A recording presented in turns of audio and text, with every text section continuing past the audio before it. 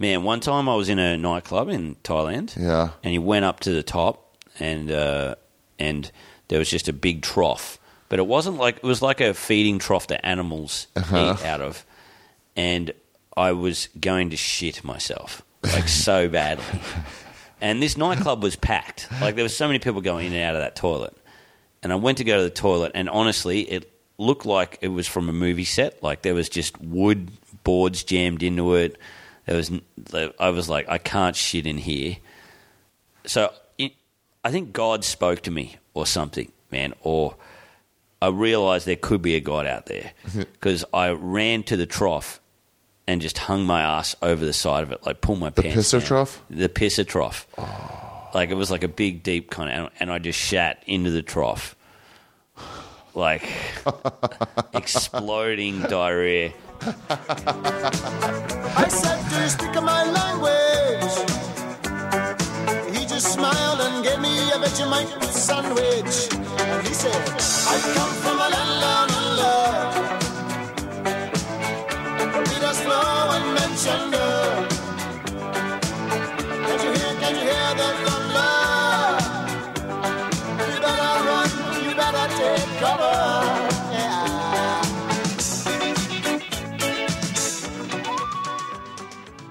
Good evening, hello, ladies and gentlemen. What's up, you guys? It's Ari Shafir. This is our Skeptic Tank podcast. I've already fucked this up completely, but let's keep going.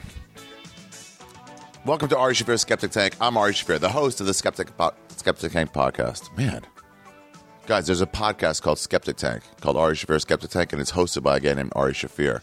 And I am that guy. I'm Ari Shafir, the host of the podcast called Ari Shafir's Skeptic Tank, of which I am the host. So here's the deal. On today's episode, it's the last one from Australia. Australia. We did it on ANZAC Day, which is their fucking get drunk day. It's really supposed to commemorate their veterans, their fallen heroes from Australia and New Zealand. I guess they're supposed to hate each other, and then on ANZAC Day, they're super together because they both fucking went into some fucking horribly planned I guess battle in World War II, World War I or something, and a bunch of them died. So then now they all celebrate by getting drunk and throwing medals at each other. It's a fun day. Kind of reminds me the most of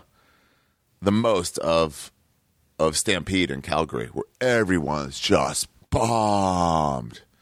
I spent the morning in Melbourne, first talking to Nick Cappereira, who's the guest on today's podcast, today's Skeptic podcast. Ari Shafir, Skeptic Podcast. I'm the host, Ari Shafir. And then later, I went from there straight to Adelaide and spent the evening in Adelaide and just watched tons of veterans just barf. It was great. So in my time, I did Australia perfect. The New York winter was kicking way too long. I'm used to spring coming in mid to late March. And this was fucking mid-April, and it was still, the winter was still fucking going strong. We had just gotten snow. I needed to get the fuck out of there. I did it perfect, you guys. 5 days in Perth, immediate. I mean, it was fall there, but they're way higher up in the latitude. Is that the right word? And so immediately hiking. I did one on Mount Cook. I did one in Pinnacles Desert. Look that shit up. It's gorgeous. Then went to Melbourne for fucking. I hit it too hard. I hit that word too hard. Melbourne. For 8 days. With a bunch of comedians. Kanane was there. Sean Patton was there. Nick Cody. Who else was there? Daniel Sloss. By the way, Sloss has a new Netflix special coming out. Speaking of that, okay, so watch Sloss is coming out. He's always been a great comic. And then Michelle Wolf. She's doing a weekly show. You got to tune in. It's called The Break. It's on Netflix. It's every week. I think it's our first weekly show. Michelle Wolf is a legit comic from New York. She has the unique opportunity to be able to say the horrible kind of things that all the other comics say, but yet, hopefully, she'll be a little clear of the backlash because though she doesn't do female comedy, she is a woman, so the super left will hopefully leave her alone a bit. And she doesn't seem like she's going to fucking fall the way a lot of these other people who had a chance to be legit comics have fallen. It seems like she's super driven to do great comedy. So She's not concerned with being woke or anything like that. She's just concerned with being funny. So, guys, tune in to The Break with Michelle Wolf. And also, while you're there, why don't you look at my fucking special, the second half that you haven't watched yet, Ari Shaffir's Double Negative. All right, anyway, back to this. Oh, by the way, I'm in fucking D.C. right now, and I got the fucking 9th floor. It's not whatever, just a high floor up at the Topaz Hotel, and this giant window looks out on the street, and the fucking rental car I got is down the street. I'm loving hitting that fucking alarm button as people pass by. It's so fun. I get entertained by the smallest things. Really, the smallest things. I mean, I know I say I'm a child sometimes, but really, I am a child. Dude, you should have seen me get this rental car. What a cunt I am. I hate authority so much. You should know that about me. I mean, forget the TSA shit that you know I've gone through. I did a whole bit about it in my paid regular Skeptic Tank. No, paid regular special from the Comedy Store that you fucking can't see anymore, really, unless you're willing to watch some lagging on an out-of-date app on the Viacom brand. But I don't like authority. When I sign in to buildings, you ever sign in for a building, they make you sign in to go up? It's like, what security's here? Who's taking over this place? It ain't fucking Die Hard. No one's taken over. And by the way, they didn't ask those guys to sign in. They just took it over. Was that the last time there were terrorists who weren't Arab in a movie? Was it Die Hard? Those German guys were badass. Oh, so when you sign in, I have trouble. If I'm going to the Sirius XM building to do like the bonfire with Jay and Soda or something, I just won't sign my name in. They don't check your ID. I'll just sign in Captain America or Nick Youssef. So if I do commit terrorism, they'll immediately look at Nick Youssef because like he's already in a sleeper cell to begin with. You know, so like it'll be confirmation bias. Where they're like, "Yep, see, knew it," and they're like, "He wasn't even there." I'm like, "Well, he signed in." Yeah, I can't sign in with my real name as much as I feel I can get away with. I get away with. So I'm renting this car. I stayed at my parents' house on Thursday night, and then on Friday, Saturday, Sunday, I need this rental car. So I went down to Enterprise, and they're like, "Is this still your address on my license?" And it's not. It was my parents' old address. So I'm like, oh, no, that's not good anymore. And they go, what's your new address? And I've been doing this lately at rental places. I don't want to give out my address. And I don't want to give out where my fucking credit cards go. I just don't want to. I don't want to. And you might be like, why? What's the difference? None really. I might get a letter. I might get someone selling my fucking address to some advertiser. Or maybe nothing will happen. But I just don't want to. And it's my right as a fucking American to not give out my address when I want to. So I lie. I enjoy lying, and I'm quite good at it. I've had experience. You know the way Asian people in high school and college were just good students? And you know how they became good students? By formerly also being good students. They studied all the time. They got good at studying, and then they knew how to study. Well, I've been lying since fucking 4th grade, and I'm great at it. I mean, great at it. I'm not trying to, like, brag or lie. But I'm good at it. So I make shit up constantly. So they're like, what's your address now? I'm like, I'm kind of between places. And they're like, well, we got to put something down. I'm like, I mean, I don't have a home. And I pointed to my Osprey backpack. I have this Osprey backpack that took all over Southeast Asia. Have I ever told you guys I went to Southeast Asia? I should have heard Soder and List and Robert Kelly shitting on me for talking too much about Asia. So it's a backpack. It's a backpacker's backpack, you know, a hosteler's backpack. So I point to it. I'm like, you know, just living out of that. And she goes, well, we need something to write down here. And I was like, what do you mean? She goes, we got to write something down. And I was like, I don't know. Write down 1, 2, 3, 4 Silver Spring Boulevard. And she was like, is that your address? And I'm like, no. I'm just, if you need something to write down. And she's like, well, without an address, I don't know if I can do this. I got to call my superior. I mean, you lied to me. I'm like, I didn't lie to you. Okay, by the way, in fairness, yes, I did lie to her. But she wasn't talking about the lie of not having a home. She was talking about the lie of the address I was giving her. But that wasn't a lie.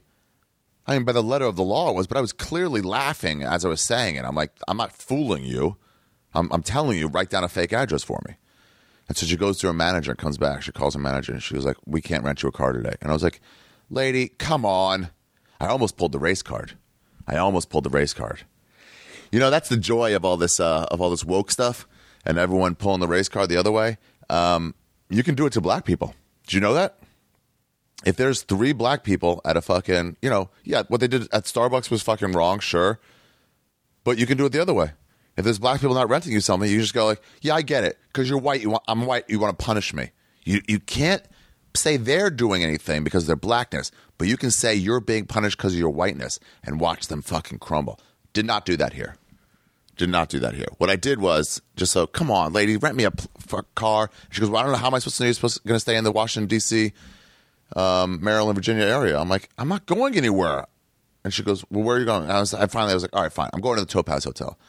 And she was like, what room? I'm like, I haven't checked in yet. She goes, well, without a room, I can't give you this thing. And I'm like, well, you rent it. This is going on too long, I realize. But I'm like, you rent at airports without a room? She goes, yeah, but those people didn't lie to me. And I was like, come on, I didn't lie to you. You know damn well I was laughing. She was just mad. She was trying to punish me. And so then, whatever, I get it. She's not going to not rent me a car. I get it. I overpowered her with my intellect. And so the other guy next to her was like, hey, give her these keys. And she said, no, give him the other one. And he was like, well, this is a new car. She goes, I said give him the other one. So then the guy's checking me in. And I was like, man, she did not like me, did she? And he was like, dude, no, she did not.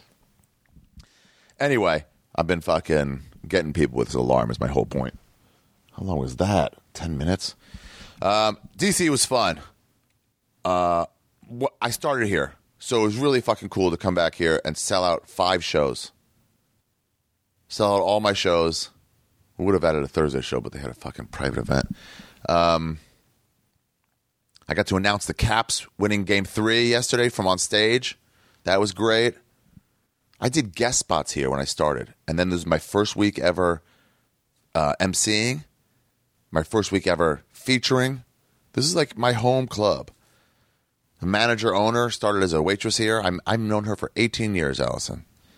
And so it's just kind of like cool. You got to step back once in a while and realize the development you've made. But speaking of shows, my next show is in San Francisco. You guys, June 21st, 22nd, 23rd. You got to get tickets now. It's going to sell out. Do not wait till the last minute. It's in less than 3 weeks. Get tickets right now. Just buy them.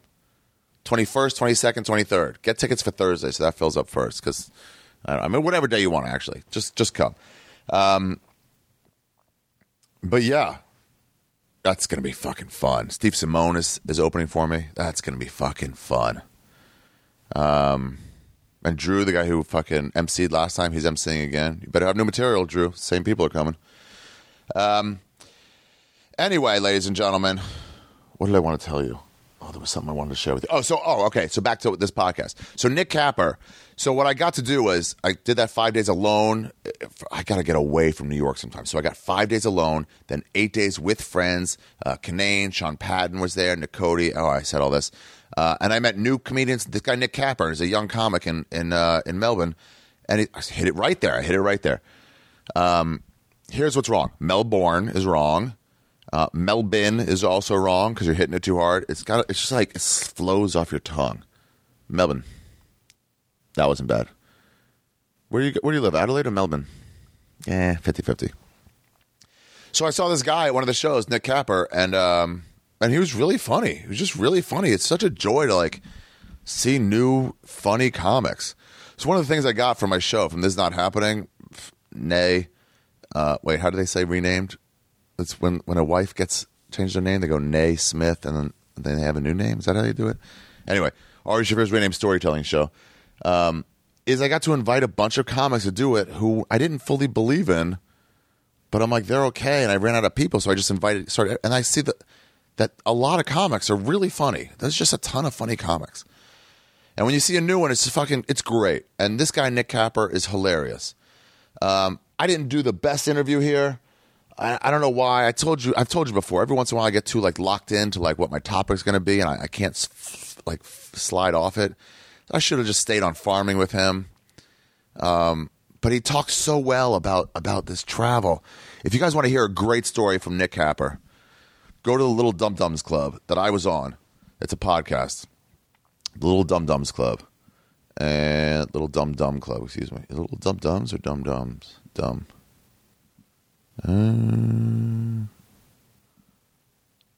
Dum Dum Club. Okay, because it's singular. And I don't know which episode it is, but it's within the last month. May 24th? I don't know.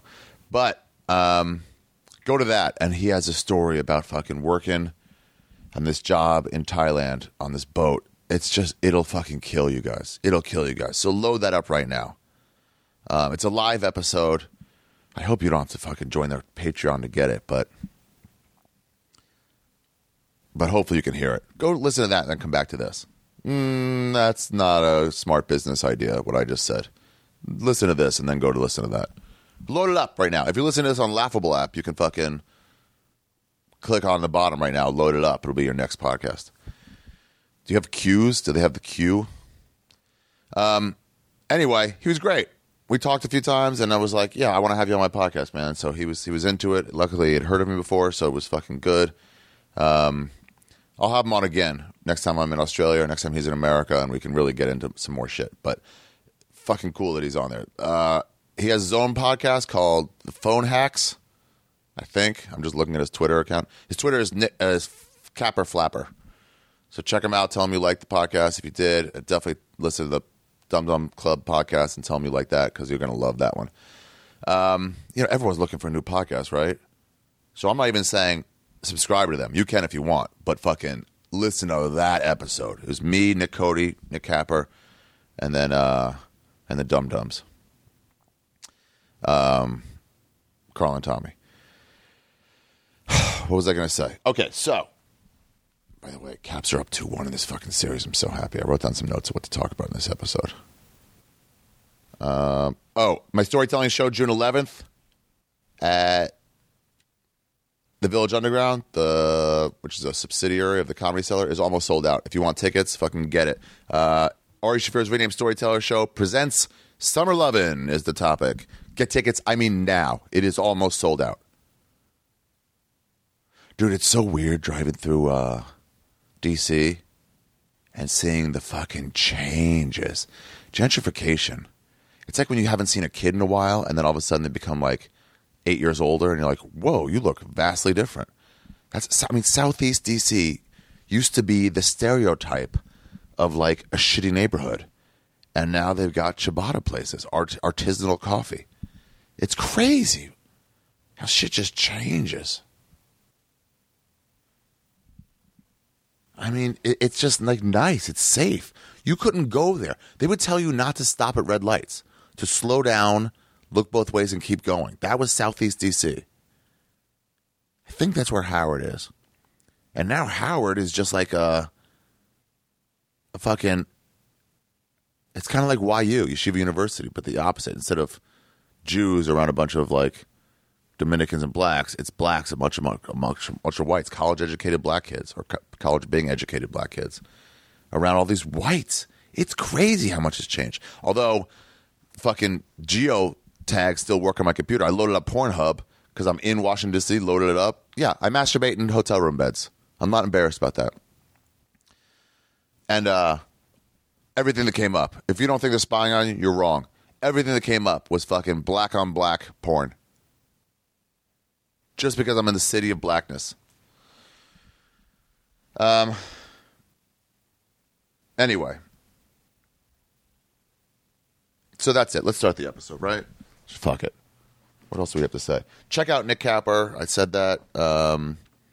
Guys, can you do me a favor and subscribe to this podcast? You can leave a comment if you want. I don't really care about that. It's fun. I read them once every year or so. But really, subscribe to the podcast so if I ever go away again, you'll just know a new episode is coming. If I go 2 weeks without putting up an episode, which happens a lot, you won't just lose track of me. You'll know when something happens because you subscribe. It doesn't do anything to you. It'll inform you when I have a new podcast. Right? Is that how subscription works? Just subscribe. Just hit the subscribe button right now. Do me a favor. If you want to tell your friends about it, fucking golden, but fucking whatever. I saw my family. I'm Thursday, and then went over to my sister's house on Saturday. Those kids, I mean, I'm trying to look at them from where I was when I was their age, which was an Orthodox religious Jew, and they must look at me. I mean, forget about the weird uncle. They must look at me like, who the fuck is this guy? Forget that I'm single. That alone would be like, wow. But like, I mean, I can't help but curse. I can't help it. I try not to, but it comes out. And you see them like, what? Huh? My little sister's kid told on me last time. Did I tell you that? Did I mention that to you? Yeah, we were playing backgammon. I was like, oh, you fucking dick. Or something like that to whoever I was playing against. I think I was playing against Usher or something. And the other one's like, oh, Uncle Ari cursed to my sister. And I was like, don't tell on me. Did you just tell on me? By the way, your mom has no power over me, you idiot. She has power over you. I'm her big sister, and I'm stronger than her, so I can punch her in the face. I can hold her down. I can do that thing where you spit out a long loogie and then suck it back in. I can do that to your mom because she has no power over me. Tell on me. I'll talk the way I want. You're just going to make me curse again, jerk. This fucking nerd. They must look at me like crazy. I mean, I went over to Robert Kelly's house before we did our bushcrafting, and in the morning, his kid, Max, I mean, those kids wake up so early. He starts jumping on my back. I'm on the air mattress. And I start fucking, he rides me like a horse. I start bucking up and down. He tries to ride. He's immediately on at 10. He goes from, like we used to say about Chris Neff, he goes to 0 to fire in 2 seconds. Except not fire. He goes to 0 to like Disneyland. I mean, he's laughing and running around. And then he sees me get up and he's like, what? Why does that man have no shirt on? Because I don't sleep with a shirt on, kid. I'm sorry. And then I get out of bed. He's like, he's got his underwear on. Kids are amazed by me. Not all kids, but some kids are amazed by me. Bobby was like, I don't know what it is about you, Ari. He just likes you. I'm like, yeah, he's attracted to someone who's completely free. He doesn't see adults very often who have an utmost level of freedom like I do. And Robert's like, shut up. But anyway, so then the next night when we were all camping and fucking clutching our knives, waiting for the fucking coyote attack, Max asked if he could sleep on the air mattress like Ari, and he slept in his underwear and no shirt. Isn't that the cutest fucking thing? Oh my. It's so sad that his dad is not going to be around in another 10 years from heart disease. But until then, it's like he's got a great life, that kid. I got to go on, what, dude, soon. I really do. All right, ladies and gentlemen, let's start the episode. I don't know what else I have to say, but let's fucking start it. Don't forget to get tickets for San Francisco. Don't forget to tune into Punch Drunk Sports every week. We've been going on a roll lately. We've been having some really good episodes. Fucking tune in, subscribe to that. If you guys want, if you have podcast suggestions, I always put this out. Let me know.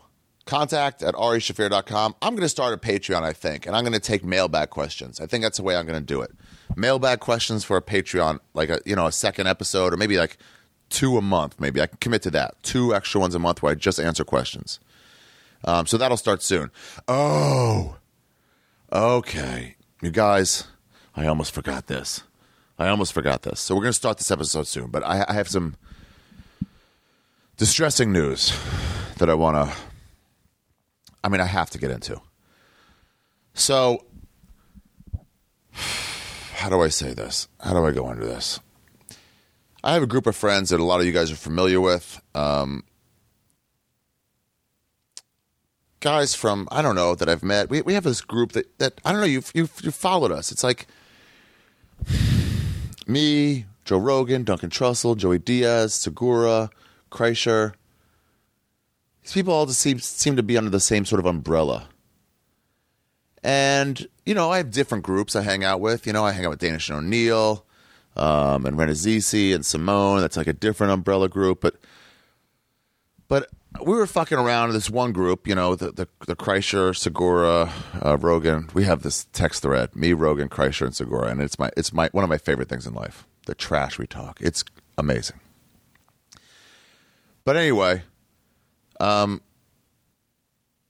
we all shit on each other. It's fun, and we should like to shit on Bert for being so out of shape, or in pear shape, as we call it. They had the big weight loss challenge you guys might know of, and we all sort of support each other through hatred. First, it was Segura and Kreischer, having a fat shaming campaign to help them both like lose some weight, and then me having to fucking pay up fucking thousands of dollars for national championship game tickets. I spent, I think, almost $11,000 on those tickets, plus flights and an Airbnb. It was a lot of money that I don't really have, but a bet's a bet. You got to pay it off. And by the way, Sam Tripoli will be paying off the Kobayashi hot dog bet. He has now figured out that he really has no choice. The fans have helped him realize that there will be hell to pay. So when he does pay it off, you guys should not be making fun of him anymore. You should be honoring him. Honoring him for paying off something that was extremely hard on him. It's hard on me too, but I pay off my bets. Anyway, so Bert decided to run a marathon. He tried to run a marathon with no training, and we were all like, there's no way you can fucking do it. Rogan said he would die. It was impossible. I talked to Cameron Haynes. I finally met that guy. No, I met him a couple times actually at UFCs, but I met him when I was sharing a car with him when Rogan was in Brooklyn for the UFC. And I asked him, I was like, Cameron, what do you think about, I didn't know if he had heard or not. I was like, did you hear that Bert ran a marathon? He goes, yeah. He was sitting on the front seat. I was sitting in the back. And he was like, yeah. I was like, what do you think of that? And Cameron Haynes, a guy who runs 100 miles at a time, who loses toenails, he's a fucking, I don't want to say warrior because that's just hyperbole, right? A warrior is someone who fights for his life in battle. But he's a fucking strong man who is in shape. And this guy, I mean, does crazy feats of strength and fucking, what's the word? When you can keep going over and over and over for a long time. Just, you know what it is, so don't tell me, but you know what it is. And he goes, dude, it's impressive as hell that he could do that. This is Cameron Haynes giving it up for Bert Kreischer, saying what he did was impressive as hell. And I like to say that too. It was impressive as hell. And one of the other things that made it even cooler was that Bert said if he could finish, he would give $10,000 to Children's Hospital LA. Which is like, not only is he like going to run this marathon, which is like impossible. No fucking way. On no training, no fucking way. The most he'd ever run was 10 miles. This is 26.2. And I can tell you from experience, when I went to cheer on my father, when he was 60-something, he ran the Marine Corps Marathon. He also did it at 80.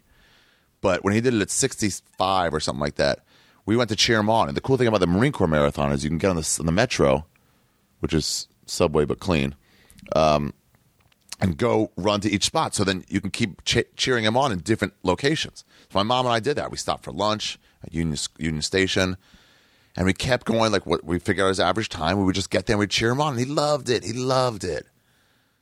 And I saw Bert do that too. Bert posted up pictures of when he was running, and people would cheer him on, and he was loving it. It kept him going. And then we got to like the 25 mile or 24 mile, something like that, to where my dad was, and we waited for like 15, 20 minutes, and we're like, oh, I guess we must have missed him. Maybe we picked up the pace.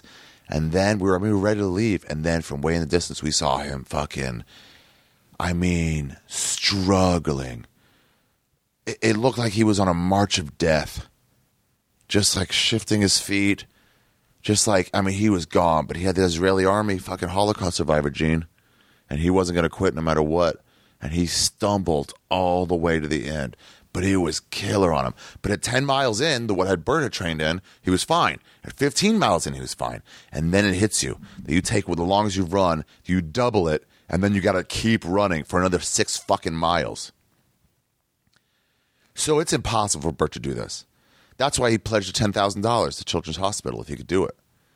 Because it's such an impossible feat that it's like, I guess he felt sort of charitable on the idea that if he did do it, you know, he should reward like really sick children. This is Steve Simone's biggest charity, is Children's Hospital LA. He made me aware of them, and Steve Simone selflessly spends his time going over there, taking care of these kids, raising money, getting toy drives.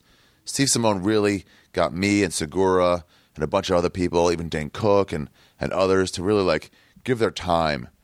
Bill Burr got involved, and everybody gets involved in helping these kids. And so when Bert started helping too, and these kids, I mean, they're poor and they are sick. It's unfair. It really proves that there's no God. Simone doesn't see it that way. But it's terrible. A lot of them are dying, and the parents have spent all this money on hospital care, and they're out of cash. And some of these kids, it's about getting them medical help, and some of them it's just about getting them a toy for Christmas. Just a toy. Not like a new Xbox. We're talking about just a toy. A fucking Hungry Hippos game they can play with somebody. Something to make their lives, their really horrible lives, a little happier.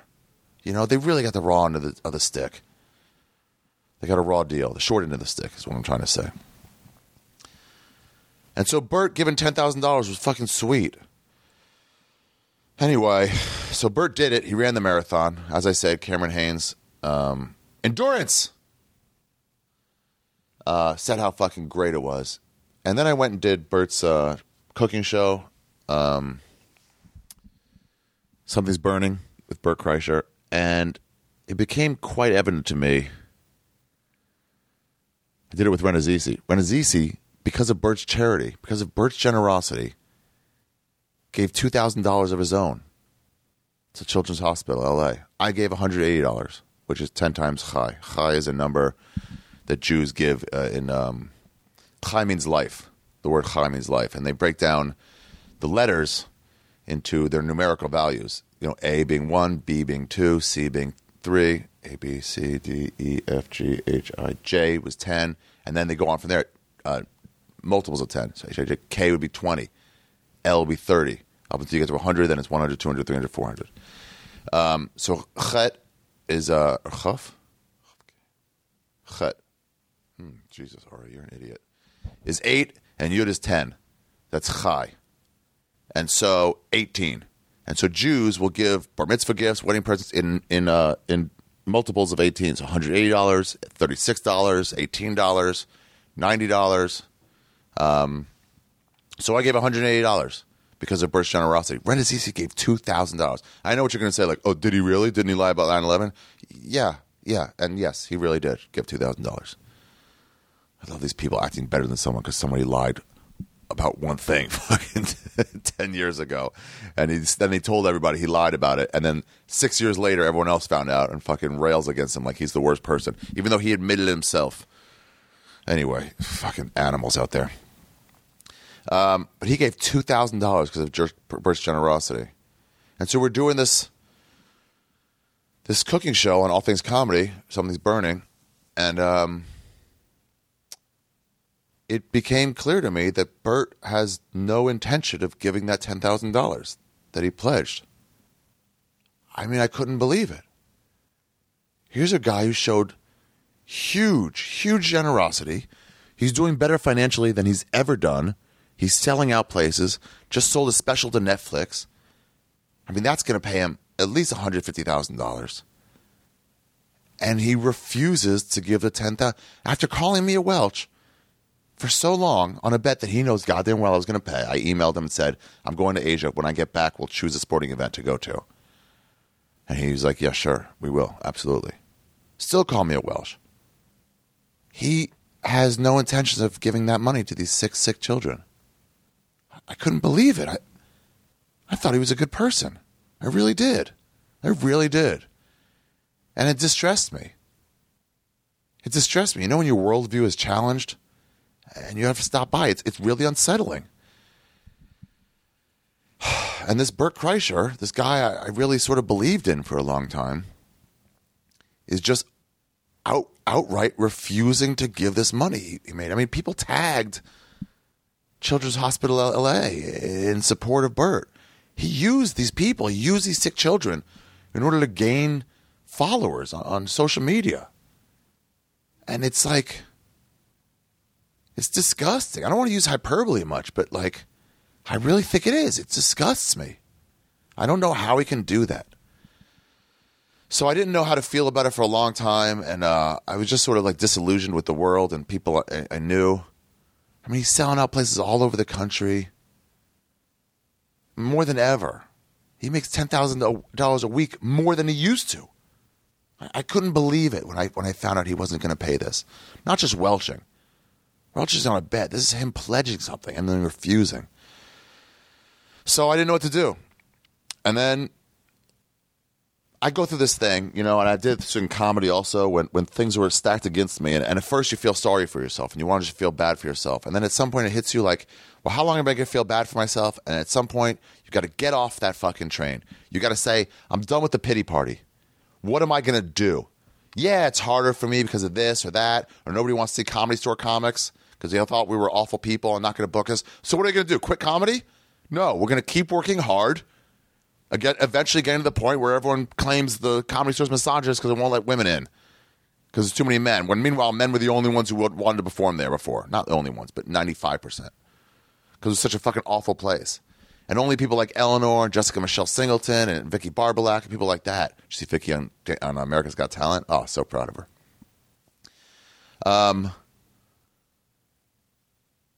Yeah. And so, well, that's a sidetrack. So you just stick by. You have to get off that pity party, and you have to fucking go take care of business. So I felt awful about what Bert did. It made me really feel terrible about the world. And then I hit me just like it does a lot, where it's like, Ari, you can either do something about the injustices of the world, or you can just feel bad about it. So I did something. So guys, I have started a GoFundMe. It's my first one I've ever done.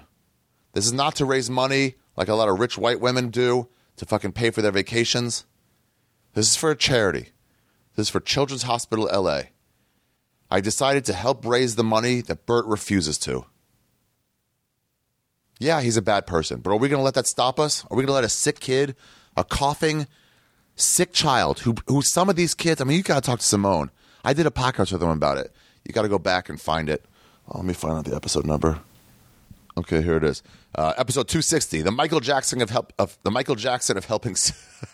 forgot I called it this. The Michael Jackson of helping sick children. But Steve isn't raping them. You think Michael Jackson was Catholic? If he was, everybody would have guessed that he was fucking doing it. Nobody would have let him skirt. Anyway, so I'm going to help these kids. I'm going to take matters in my own hands, and I'm going to help these kids, these poor, sick children. Honestly, so this is what I was saying. Simone has helped some of these kids, and he's seen some of them die and not survive. It's really sad. And for Bert to use them for social media followers. Oh, Jesus Christ, man. It's gross. It's gross. It's like, the records, that was funny. Even when I thought it was real and it wasn't real, he gave him back the records, which was great, and I sort of forgave him, and I was like laughing about it. But this is like, I don't know if I can be friends with him anymore. I really don't. I really don't. There's fun in games and there's disgusting. So I've started this GoFundMe. By the way, Shroomfest is August this year. It's at the very end of August. 26th, 27th, nope, 25th, 26th, and 27th. It's all over the world. If you want to read about it, go to Google Shroomfest Primer, and you'll find my website. So anyway, to make up for Bert, and you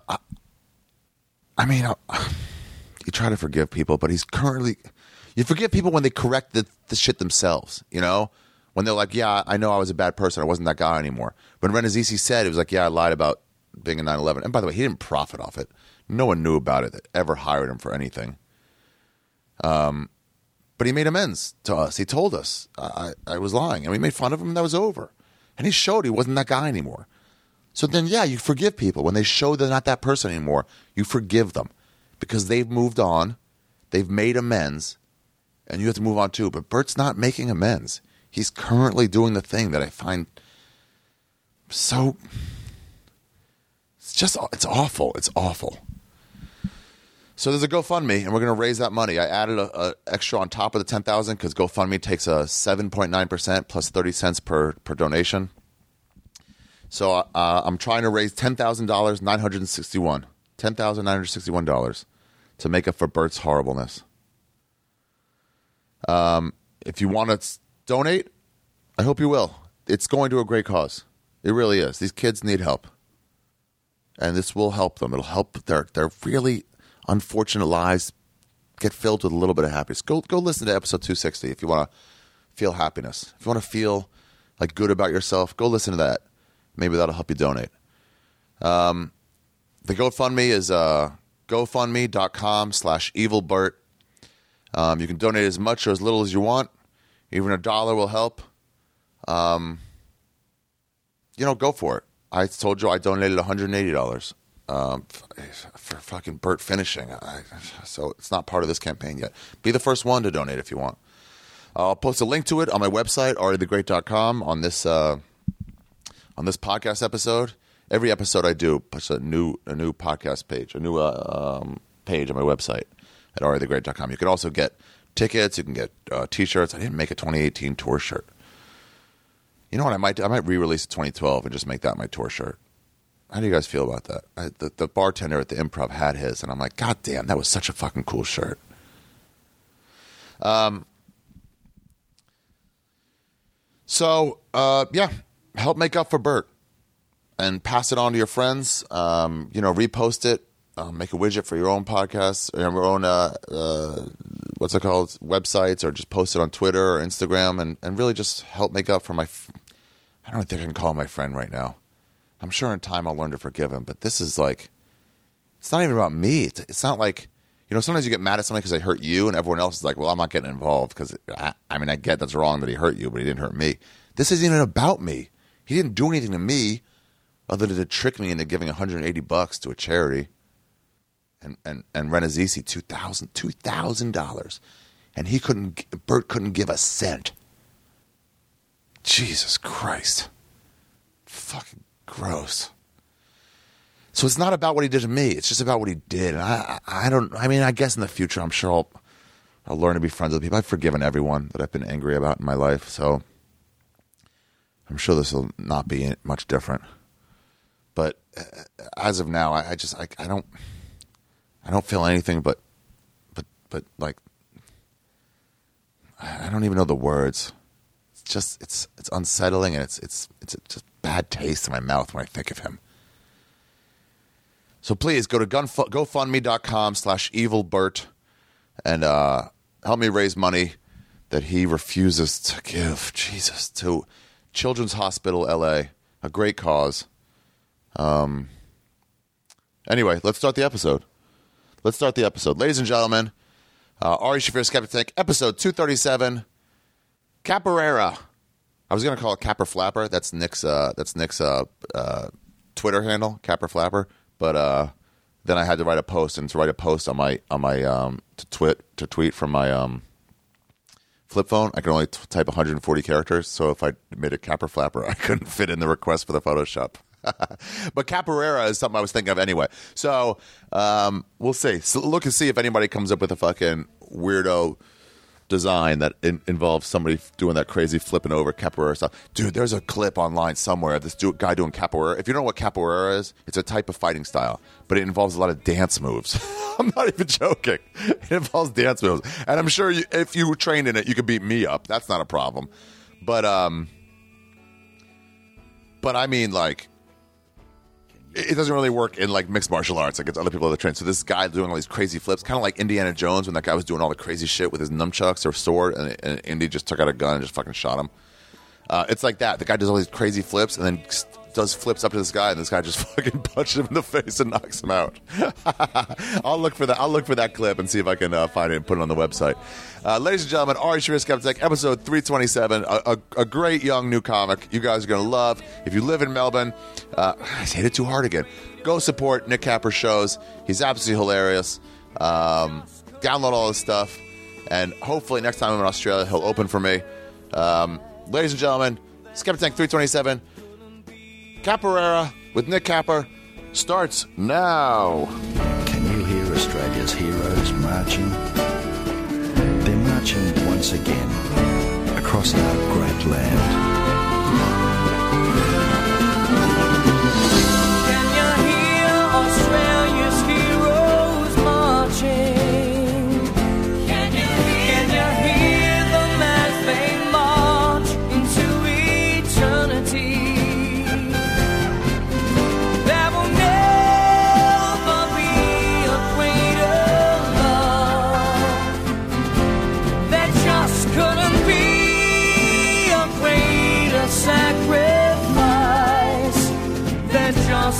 Couldn't be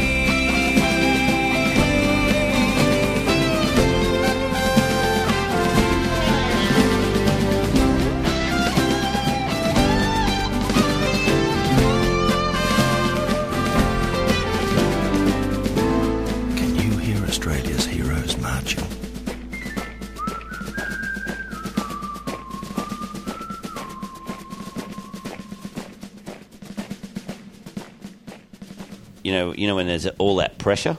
Yeah, it's easier that way when there's less pressure to laugh every second. Yeah.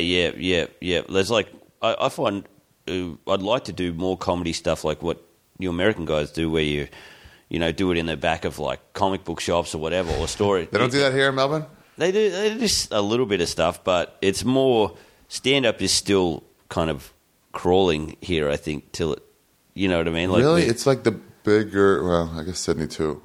But Yeah. like, it seems like they've got a vibe already here. Oh man, it's excellent. Like it's such a good vibe, but I think we probably need to work on more experience type, comedy experiences rather than just, hey, you MC 4 different stand-ups, that's it, night finished. Yeah. Like I'd like to try and work on some things. Some weirdo shows and like get into some different situations. Yeah, there's a couple of guys in Sydney who do a really cool thing. They dual host a night called Green Lights, and they don't have any jokes. It's just 2 of them hosting it. Yeah. And then they just bring the acts on. Something like that makes it a little bit different. Just more things like that. Oh, yeah. Meltdown was like that with Kumail and Jonah. Oh, They would right, just yeah. host together. Yeah. And then just like, and there's a Knitting Factory, the show that Hannibal used to do, but it took over by 4 guys, and they just fuck around with each other in between acts. Yeah, man. Yeah.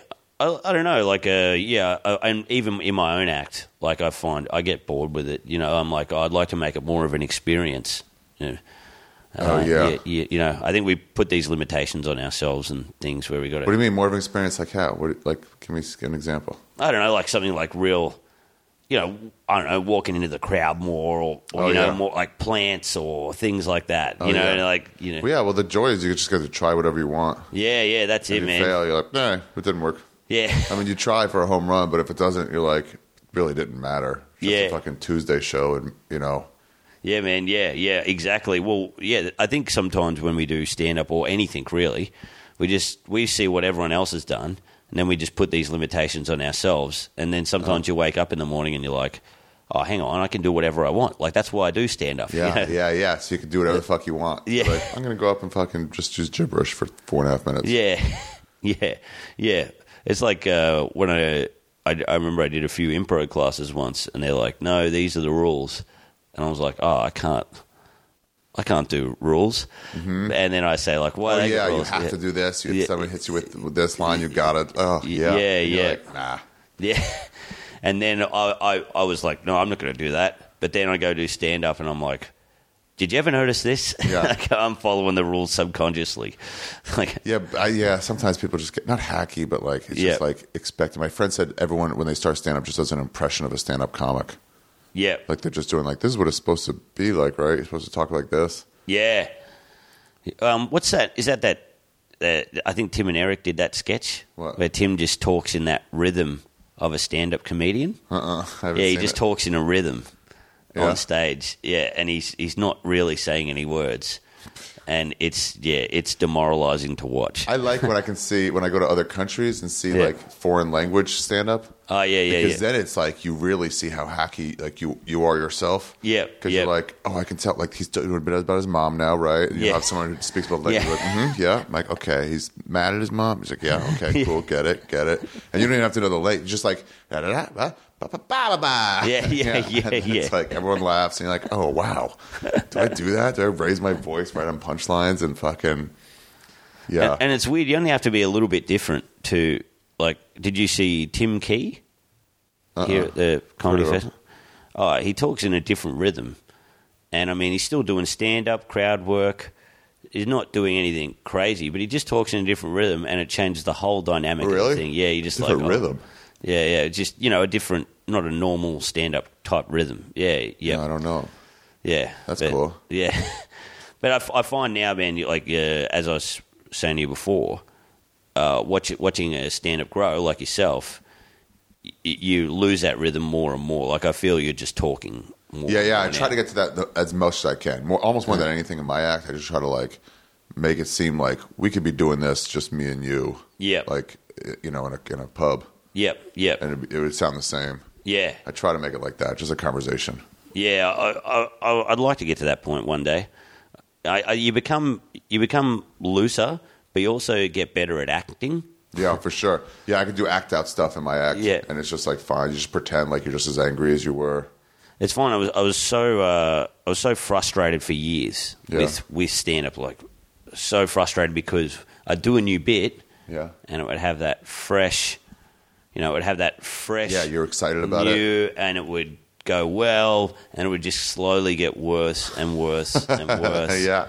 And it would happen to me all the time, and I get bored with bits. Yeah. Really, really quickly. And when you're doing, comedy festival show and stuff, you want to get together that hot 45, 50 It's weird, minutes. these festival shows, but you got to do it exactly the same every night.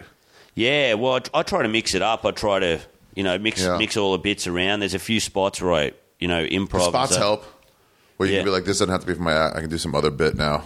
Yeah, man. Yeah, The small spots, those help a lot. Oh, man, yeah, and it's great. You go to a different city and, like Perth, I didn't go to the Fringe Festival last year, so I had this hot 15 where I could advertise my show. Like that wasn't part of your show. Yeah, it wasn't part of my show. Mm-hmm. So I was able to get, and you do 3 or 4 spots a night. It's great. That's when you really love stand up, when you're just going to spot to spot. That's how New York is, dude. Yeah, really. You really just go from spot to spot, then you sit on the subway and think about like, oh, that middle part didn't go good, and you get like 30 minutes, and then it's like, do it again, and then got like 30 minutes to sit there and think, and then do it again. Yep. Oh man, that's it's crazy. great, and you do that like a few nights a week. You have like 3 or 4 spots. Yep. Would you? Where did you start out, man? L.A. Yeah, not the best place to start. Yeah, really. Yeah, it's just not for open micers. It's just not that nurturing. Yeah, a lot of people. What they tell me, a lot of people in the States, like you're better off going to a kind of a smaller city and then making a name there, and then going to it seems, or just to get like your feet wet, because it's so demoralizing. Yeah. In the beginning. So like I remember, because I know in San Diego we would go down there sometimes because they had a comedy store in San Diego, so we could go do spots. Yep. But like then we do like the local shows too. Yeah. And like it was just nicer there. Yeah. Like, people would be listening, and then when I went home to Washington D.C., like I'd play rooms around there. Yep. And it was just like the open mics had like 50 regular audience members. Yeah, right. And I'd be like, oh, this is like the best show I've done in a year. Yeah. And it's just your regular open mic. Yep. It's just friendlier, so you can like fail a little, and it won't be that bad. People are like, yeah, there he's trying. Yeah. But in LA, they stare at you like, what the fuck are you doing? First of all, you're not famous, and you're awful. Get the fuck off. It's just like, oh, so you only performed like other comedians. Oh man, what was your big place? One of your first big places you performed at, where you were like, this is where I've always wanted to play. Like Largo or something like that. Yeah. Fucking none of those, man. Yeah. I got a job at the Comedy Store before I really knew what it was. Oh, right, so I okay. started performing there on Sundays. Yep. In the employee set, but like, there wasn't like, I wanted to get into like a coffee shop here or there that wouldn't book me. Like, how come this fucking Lulu's Beehive coffee shop won't fucking book me? It was so fucking annoying. Yeah. And then when they would, it's like, oh yeah, and then you're like, what? This fucking sucks. Yeah. There's a fucking espresso machine going off on the side during your act. It's just like, this is terrible. Why did I want to get in here? Oh man, yeah. Stand up is when you first. I remember when I did it. I was going out with this really nice girl, and I'm still good mates with her. She was great, but I realised why did I, mistreat her so much? And it's because I just started stand-up then, and I was married to stand-up. Oh, yeah. At that point, like now I'm wiser. Now I know you perform better if you share time with your friends as well. But back then I was obsessed and doing that kind of shit. Like there'd be some terrible fucking room. It was awful. But if a guy didn't book me, it would so irritate me. Like, do you have get to me on there? Do you have to do the thing where you have to show up and hang out for a few weeks and then I'll book you? Yeah. It's so annoying because, like, no, dude, I want to go do spot. I don't want to go home and hang out. Yeah. It's for audience members. I'm not going to be an audience member here. What the fuck are you talking about? Yeah. I'm going to do another spot if we can't get a spot here. God, I hated that shit. And I do because, you'd have the booker who would book the room, and then you would have the person who owns the venue, but you didn't know how to, so you'd just ring the venue, which was a big mistake. Barbara didn't give a fuck. You're like, can I get on? And they're like, well, I don't know. I just pour beers here. I forgot about that. You call a fucking place and they're like, I'm just mixing coffee or pouring beers. I don't know anything about the show on Tuesday. Yeah, you got to talk to that guy. I'm like, who's that guy? I'm like, I don't have his number. You're like, what do you mean you don't have a number? Yeah. He performs there or not? Yeah. Show? Yeah. And then you're full of that confidence as well. Like you're just watching heaps of people who are good that might be have been going for a while, or people aren't been going that good, and just full of frustration. Like, why the fuck am I not on here? Yeah. It's not till later on till your spirit gets broken. Yeah, over and over again. I think it might actually have helped to see like the really shitty comics. Yep. Because then it was like, well, I know I'm not good, but I'm already better than that guy. Yeah. Like at open mics, you know? Yeah. He's been doing it for 25 years, and he's still open micer. He's probably he's terrible. And I just got better than him, and he knew what he's doing. Yeah. You know? You pretty quickly you can be not at the lowest rung. Yeah. It's weird when you've been doing it for a while and you see an open micer and you might have a few bad shows in front of them or whatever, or maybe you have a good friend and you're coming up together and they've been doing it for a less time. And there's that bit where they get a bit cocky and they're like, you have that feeling that they kind of look down on you a little bit. Because you haven't figured it out. And then you have to show your experience in some way and you go, no, it's cool. I'm still okay. Like, you've just seen me... And then you'll see a mate have 3 or 4 bad shows, and you're like, oh yeah, you lose all confidence in them. They're on the downward, and then it's weird. Just 2 shows in a row, and you're like, that guy sucks. Yeah. And you're like, no, they were just trying stuff. Both times you saw them, but you really get that in your head, like. Yeah. Even if you know, it's like, it's a Tuesday on a fucking in-town nothing set. Yeah. It doesn't matter. You should try to do stuff, but you still see it like, I don't know. Or I'll see somebody as an open micer, and then 8 years later, I'll be like, that guy's not good. Like, you saw them 6 months into comedy, and now they're 8.5 years into comedy, and they're way better. You're like, I saw them. Yeah. Not interested. It's also weird how you get a great feeling about someone as well. You know, like at the start. Like, they might not even be that good, but you go, nah, this person's going places. Like, they're just going to be good. I feel like you get it wrong too much where you're like, they're going places, but like you feel like they could go places. I think it's like better. Yeah. Where like, they might have some. They stick with it. Were you like, did you have real funny bones, man? Or were you, I was in high school. I was funny. How about you? Yeah. I've always been a bit of a nutcase. Yeah. Yeah. And I think that works against you sometimes when you start doing stand-up because it's not cool to work, you know, when you got kind of funny bones. You're like, oh, I don't need to work. What are all these you see all these blokes pulling out like pages and pages of set lists, and I used to go, fuck them, I don't need that shit. And then now, like, a lot of them have surpassed me.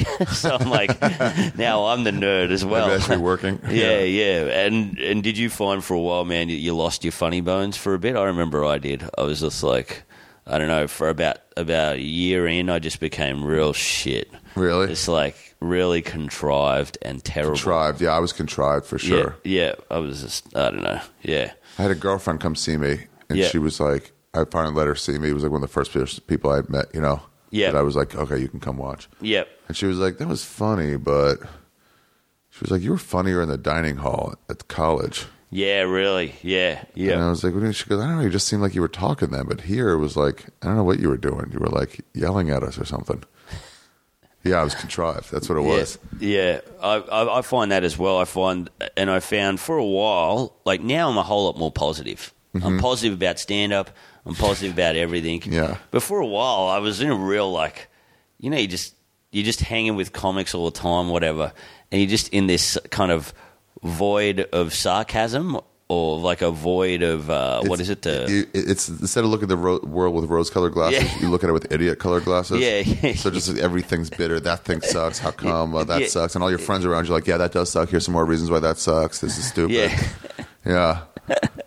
Yeah, I find that you're bagging out anyone that's hack. You're like, oh, that person's hack. That bloke does old school jokes. That guy sucks or whatever. Yeah. And then you go, oh, hang on. After all, you go, oh, good on him. He does it good. Yeah. And he doesn't want to be a groundbreaking comic. I was thinking about this too. It's like I used to like shit on like these like comics who are better off than me, but like hacky. Yeah. And I'm like, that guy sucked. And it was like, well, also, Ari, you suck.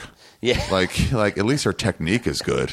Yeah. At least they know how to like deliver a punchline and like do a switch or something like that. But it's like you don't know how to do any of that. So it's almost like, am I mad at myself? Yeah. Because if I had the technique that they had, I wouldn't be doing that kind of material. I don't know what it was, but it's like, why are you angry at them? You're awful. Yep. You're a 7% out of 100, and you're fucking shitting on somebody who's a 60%. Oh man, because they could be an 80%. Oh man, that's exactly it. That's the turnaround I had like this year. You know, because I do the festivals. Yeah. What, are you angry at everybody else? No, I wasn't angry. I was probably like frustrated, and my parents are frustrated. Yeah. Because you're not going anywhere. Yeah, they were like, "Why do you do a festival if you make no money out of it?" And I'm like, "But it's art, you know, it's art." And then I guess it's somewhat respected in some way in the comedy community. People are like, "Oh, well, you're getting always accolades from comedians, but you're not really getting." And that helps though. It helps you keep going. Yeah, it does. To get somebody you like going like, "Hey, good job."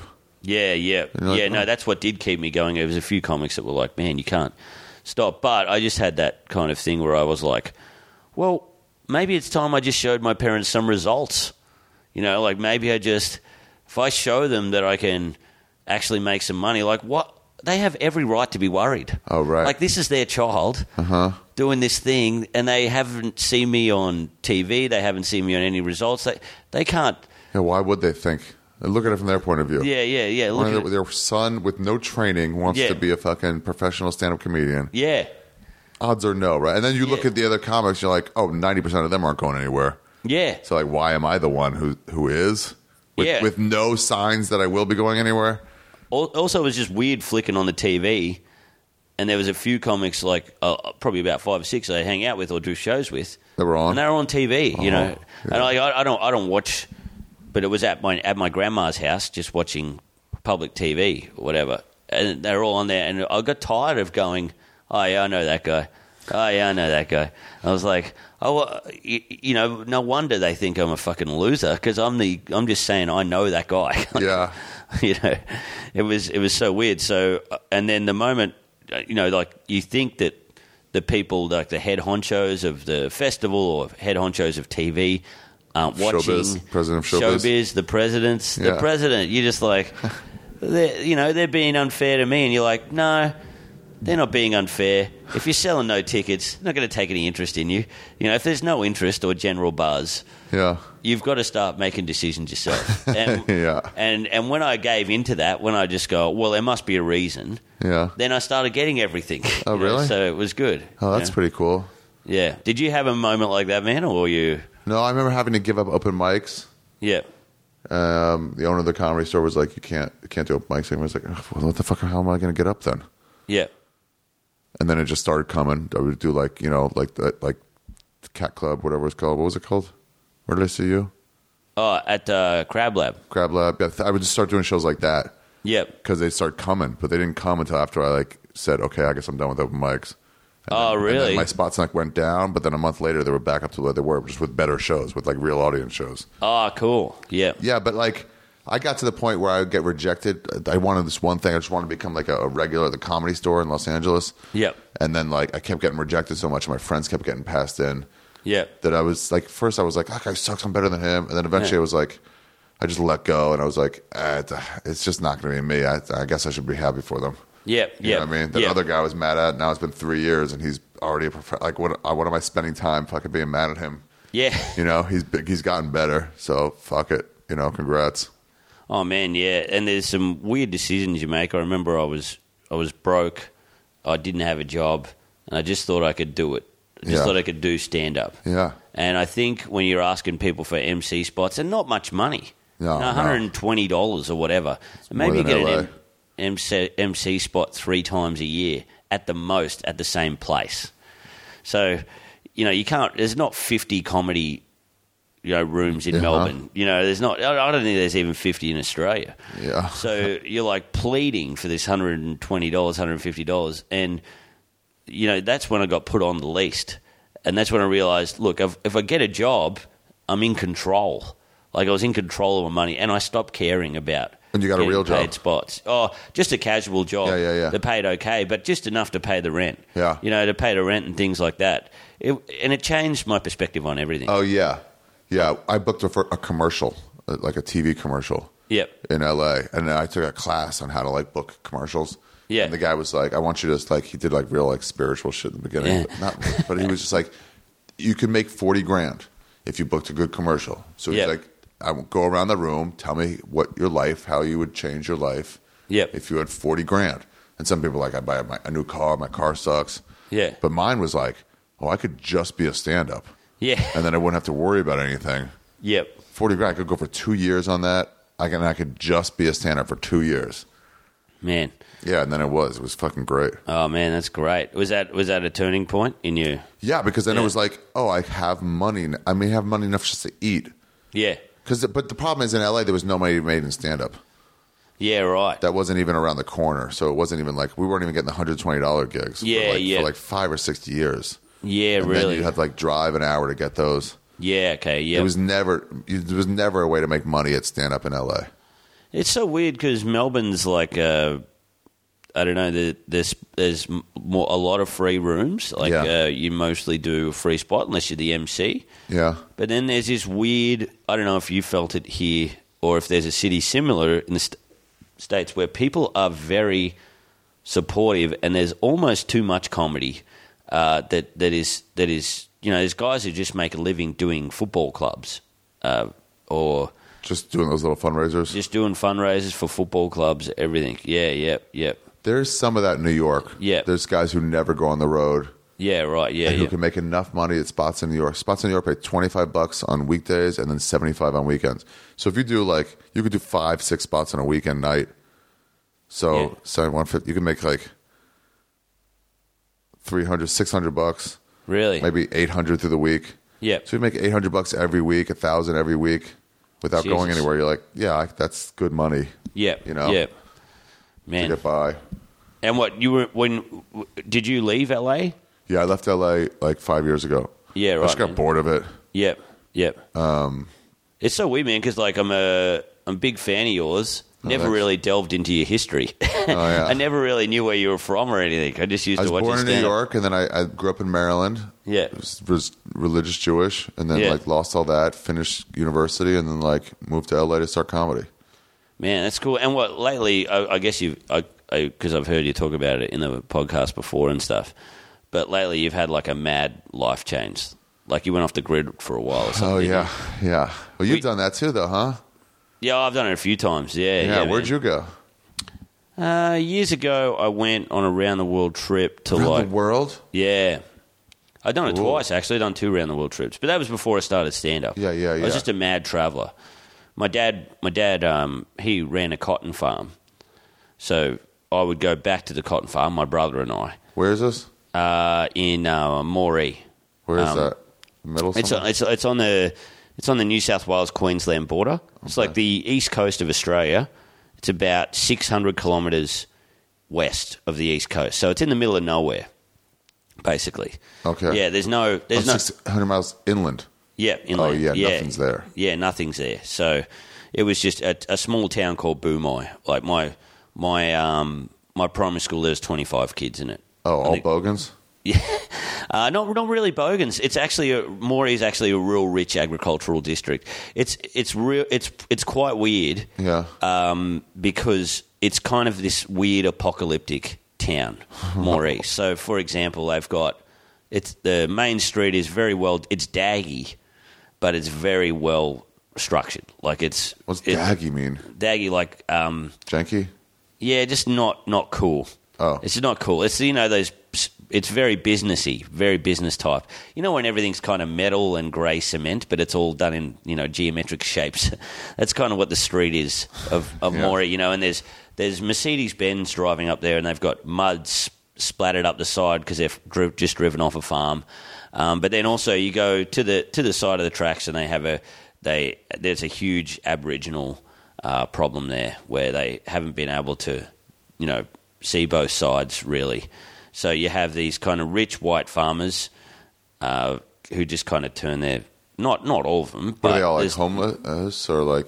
No, it's just like there's kind of like I guess what you'd say is like community housing, and yeah, it's quite dangerous. I'd probably rather walk through Sydney than Moree at night. Yeah. So it's weird. It's like that. What was that? Dawn of the Dead. What's that movie, Land of the Dead, that Dennis Hopper one, where he's like a rich guy and then they send the people in to get... The poor? That, yeah. It's like an apocalyptic kind of place. It's very interesting. I enjoy going back there because it's so weird. The dynamic is so weird. Damn. And so it's just like a few rich whites and then like all abos. Oh, you can't say abos. Aboriginals. Yeah, Aboriginals. Yeah. I think it's getting better. How come you guys shorten every fucking word except Aboriginal? Yeah. You always do the smashed avo and like... Oh, man, yeah. As soon as you shorten that Aboriginal, everyone gets upset. Man, that casual, like, racism was ingrained in me. Yeah. You know, it's so weird. Like, I'm lucky I've got good friends in Melbourne. Like, Melbourne is so left. They, like, wash you of it? Oh, man, yeah. They always let me know, you know, and I fuck up so many times. Yeah. It's the best when you meet some, like, woke people and you're like, really? That's way wrong? Yeah, All right, sorry. What word should I use? Okay, sorry. I'll try. And you fuck up again. Like we told you, I'm like, I know, but you told me once, and I've had my whole fucking childhood telling me 10,000 times. So give me some time to catch up. Yeah, I was thinking about the other day, man. Like, I remember I had a friend, and he had a Ford Falcon, which is your average Australian car, I guess. Okay. And, you know, because they were cheap, and you get old ones, they were so common. You know, a lot of Aboriginal people drove them, and you know, of course, Aboriginal people are known as coons. And really, coon, that would they'd say it. Coon, that's like a, you know, that was an offensive word. Yeah, we had that for black people. Yeah, awful. You know, just awful. And I remember I had a friend, and he, like Falcon, he put an extra O in the Falcon, so it said Falcoon, and he called his car the Coon, and we thought it was a big joke, you know, and it was. I look back on that, and I almost wanted to shower like every 10 minutes. Like, I'm like, oh my God, I can't believe I thought that was funny. You don't know any better. You're like, oh, this is wrong. And you don't imagine it's actually someone else is reading it. Yeah. Getting hurt by it. You're just like, haha, right? Because you can't say coon, so that's funny. Yeah, he has taken the time to debadge his car, like to change the badge so it says foul. To add an extra metal letter. Yeah, exactly. Yeah, find another O. Like, taking some real care into some racism. And I mean, he wasn't a bad guy. I don't think he had anything against Aboriginal people. Yeah. He just thought, oh yeah, that's a funny thing. You know? Yeah, that's all it is. You're not really thinking of like you look at it under a microscope now, and you're like, well, what did you expect? Of course, you were trying to hurt them. You're like, oh, I really wasn't. Yeah. You just like I had this thing in camp, like sleepaway camp. Yeah. We had to write like you get like a bunch of money in canteen, and you get like you know like ices and fucking candy and shit. Sodas. You just fill out in the morning what you wanted, and you put a check next to each thing, and then that comes. They just deliver it to you. Yep. Until you're down to $0. And I was trying to get to like it even $0.00 to like make it exactly right because you get stuck with 15 cents. There's nothing you can use. Yeah. You know. So I got it down, and so the last day on all the things it was like Coca-Cola. You can check it, and you have a name, everybody's name this way. Yeah. So I just wrote in all the boxes. I just wrote FUCK space. I just wrote fuck you bitch. Yeah. On the side. And then, I mean, I didn't even know who ran the canteen. Yeah. But it was some lady, and she saw it, and she was like, you just telling me to fuck myself? And I got in a lot of trouble. I was like, oh, no, it wasn't to you. It was just to, like, to the canteen. Like, I beat you.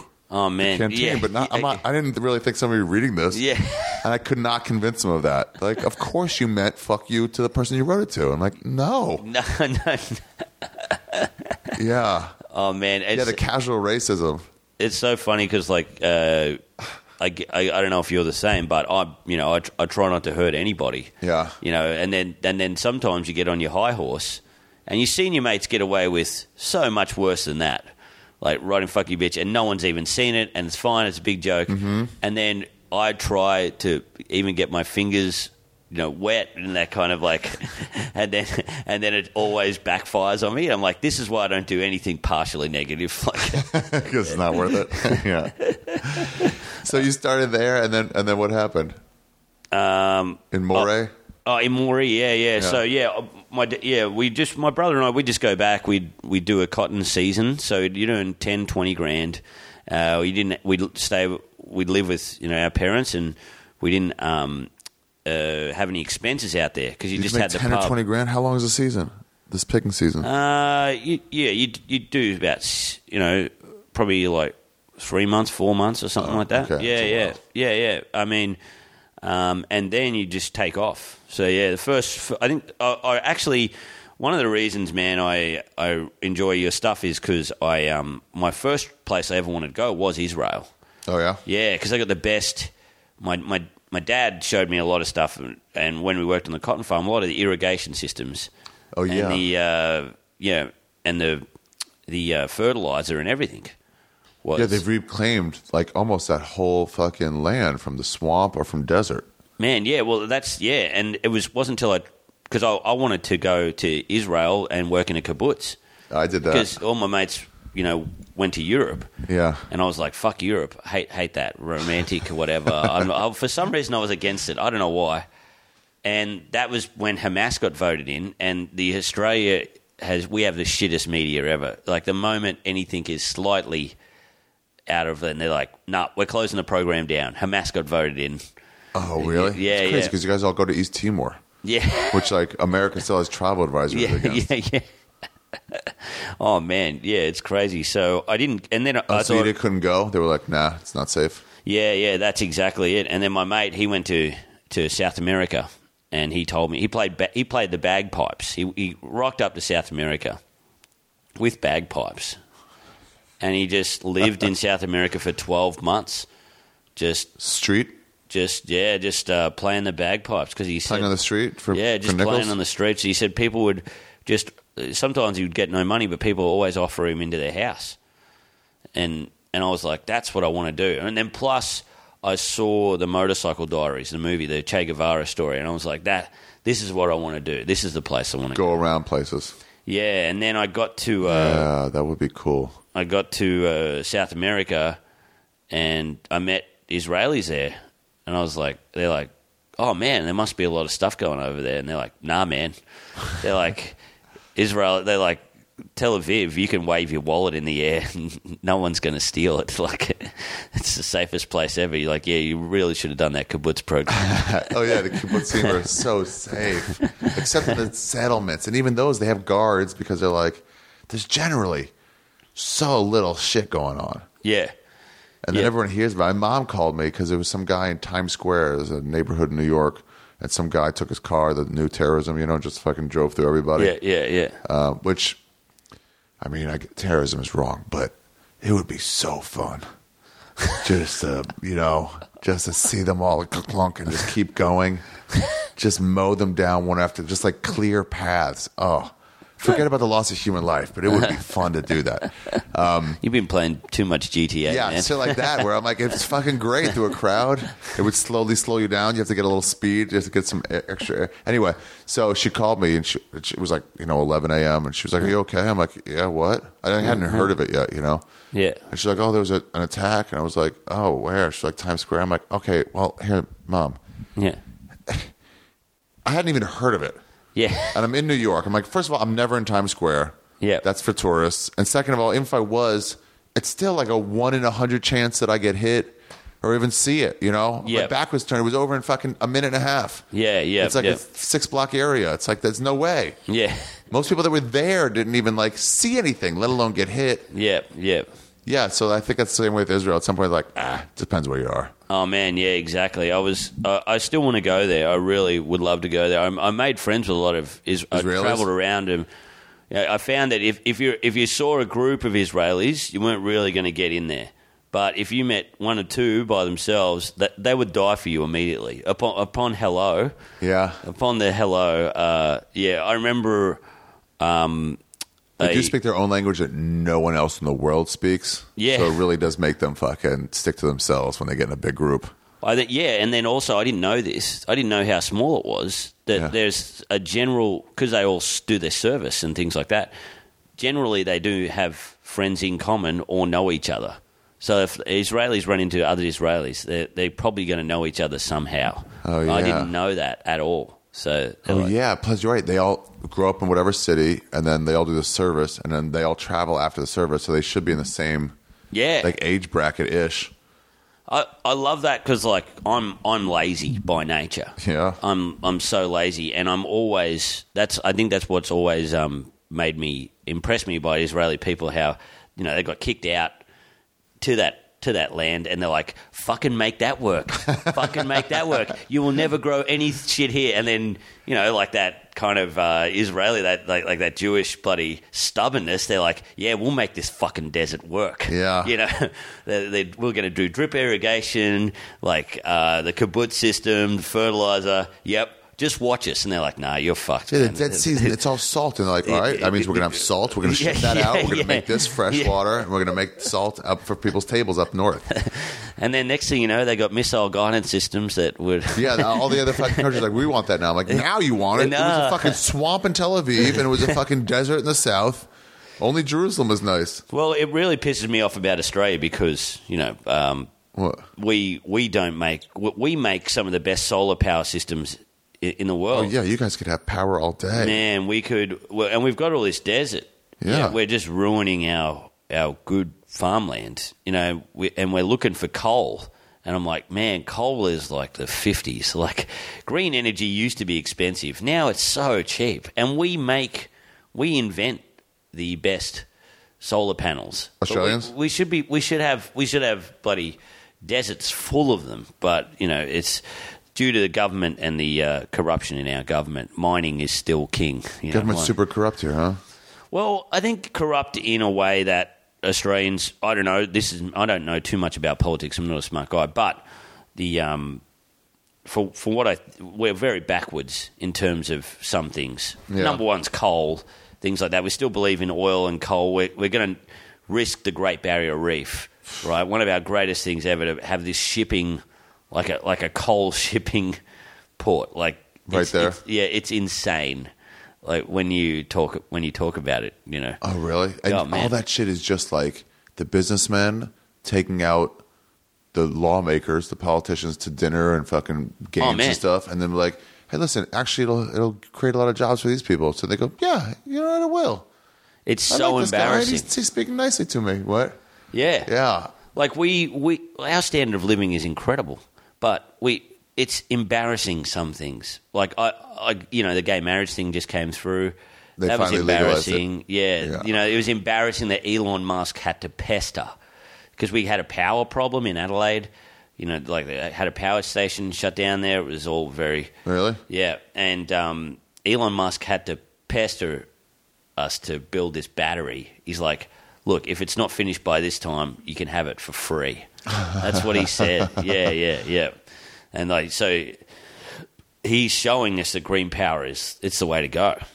But yeah, there was a lot of people against it. That everybody's like in Iceland's like shitting on everyone else's power problems. Yeah, why can't they just get power from volcanic energy? Yeah, it's like because we're the only ones who have it. Yeah. But in Australia, it's like you guys have so much just empty space. Yeah. You could just be farming that fucking solar energy into every city. Yeah, man. Yeah. But anyway, well, hopefully it gets better. I went back out to the country where I'm from. Yeah. And there were a lot more solar panels out there and things like that. Which is great. Which is I think Outback Australia is really embracing technology now. I'd never really seen them embrace it, but I think there's a when you've got a closed mind. Yeah. And then you start seeing heavy results. And you're like, you got to make it real jump easy on for board. people. Yeah, exactly. Yeah. And like, oh. I think that's what everyone's doing with Bitcoin. They're like, nah, fuck that. And they're like, wait, how much money did you make? You just bought a house off a fucking $100 investment?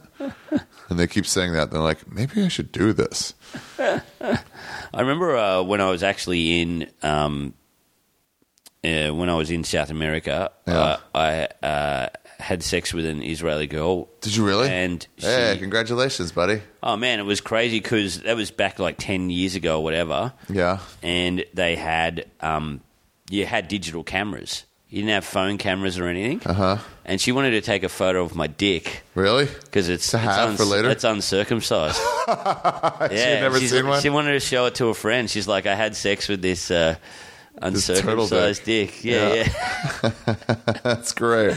And I remember being like, no, I don't think I want to do that. Like, I think now if it was like a phone or something, it was easy. But back then it was like a digital camera, It was like, but it had to be uploaded and printed off or whatever, And then just standing there with it out, I don't know. It was such a weird experience. It's funny because I've talked to a lot of people about travelers, and a lot of them say Israelis are the worst.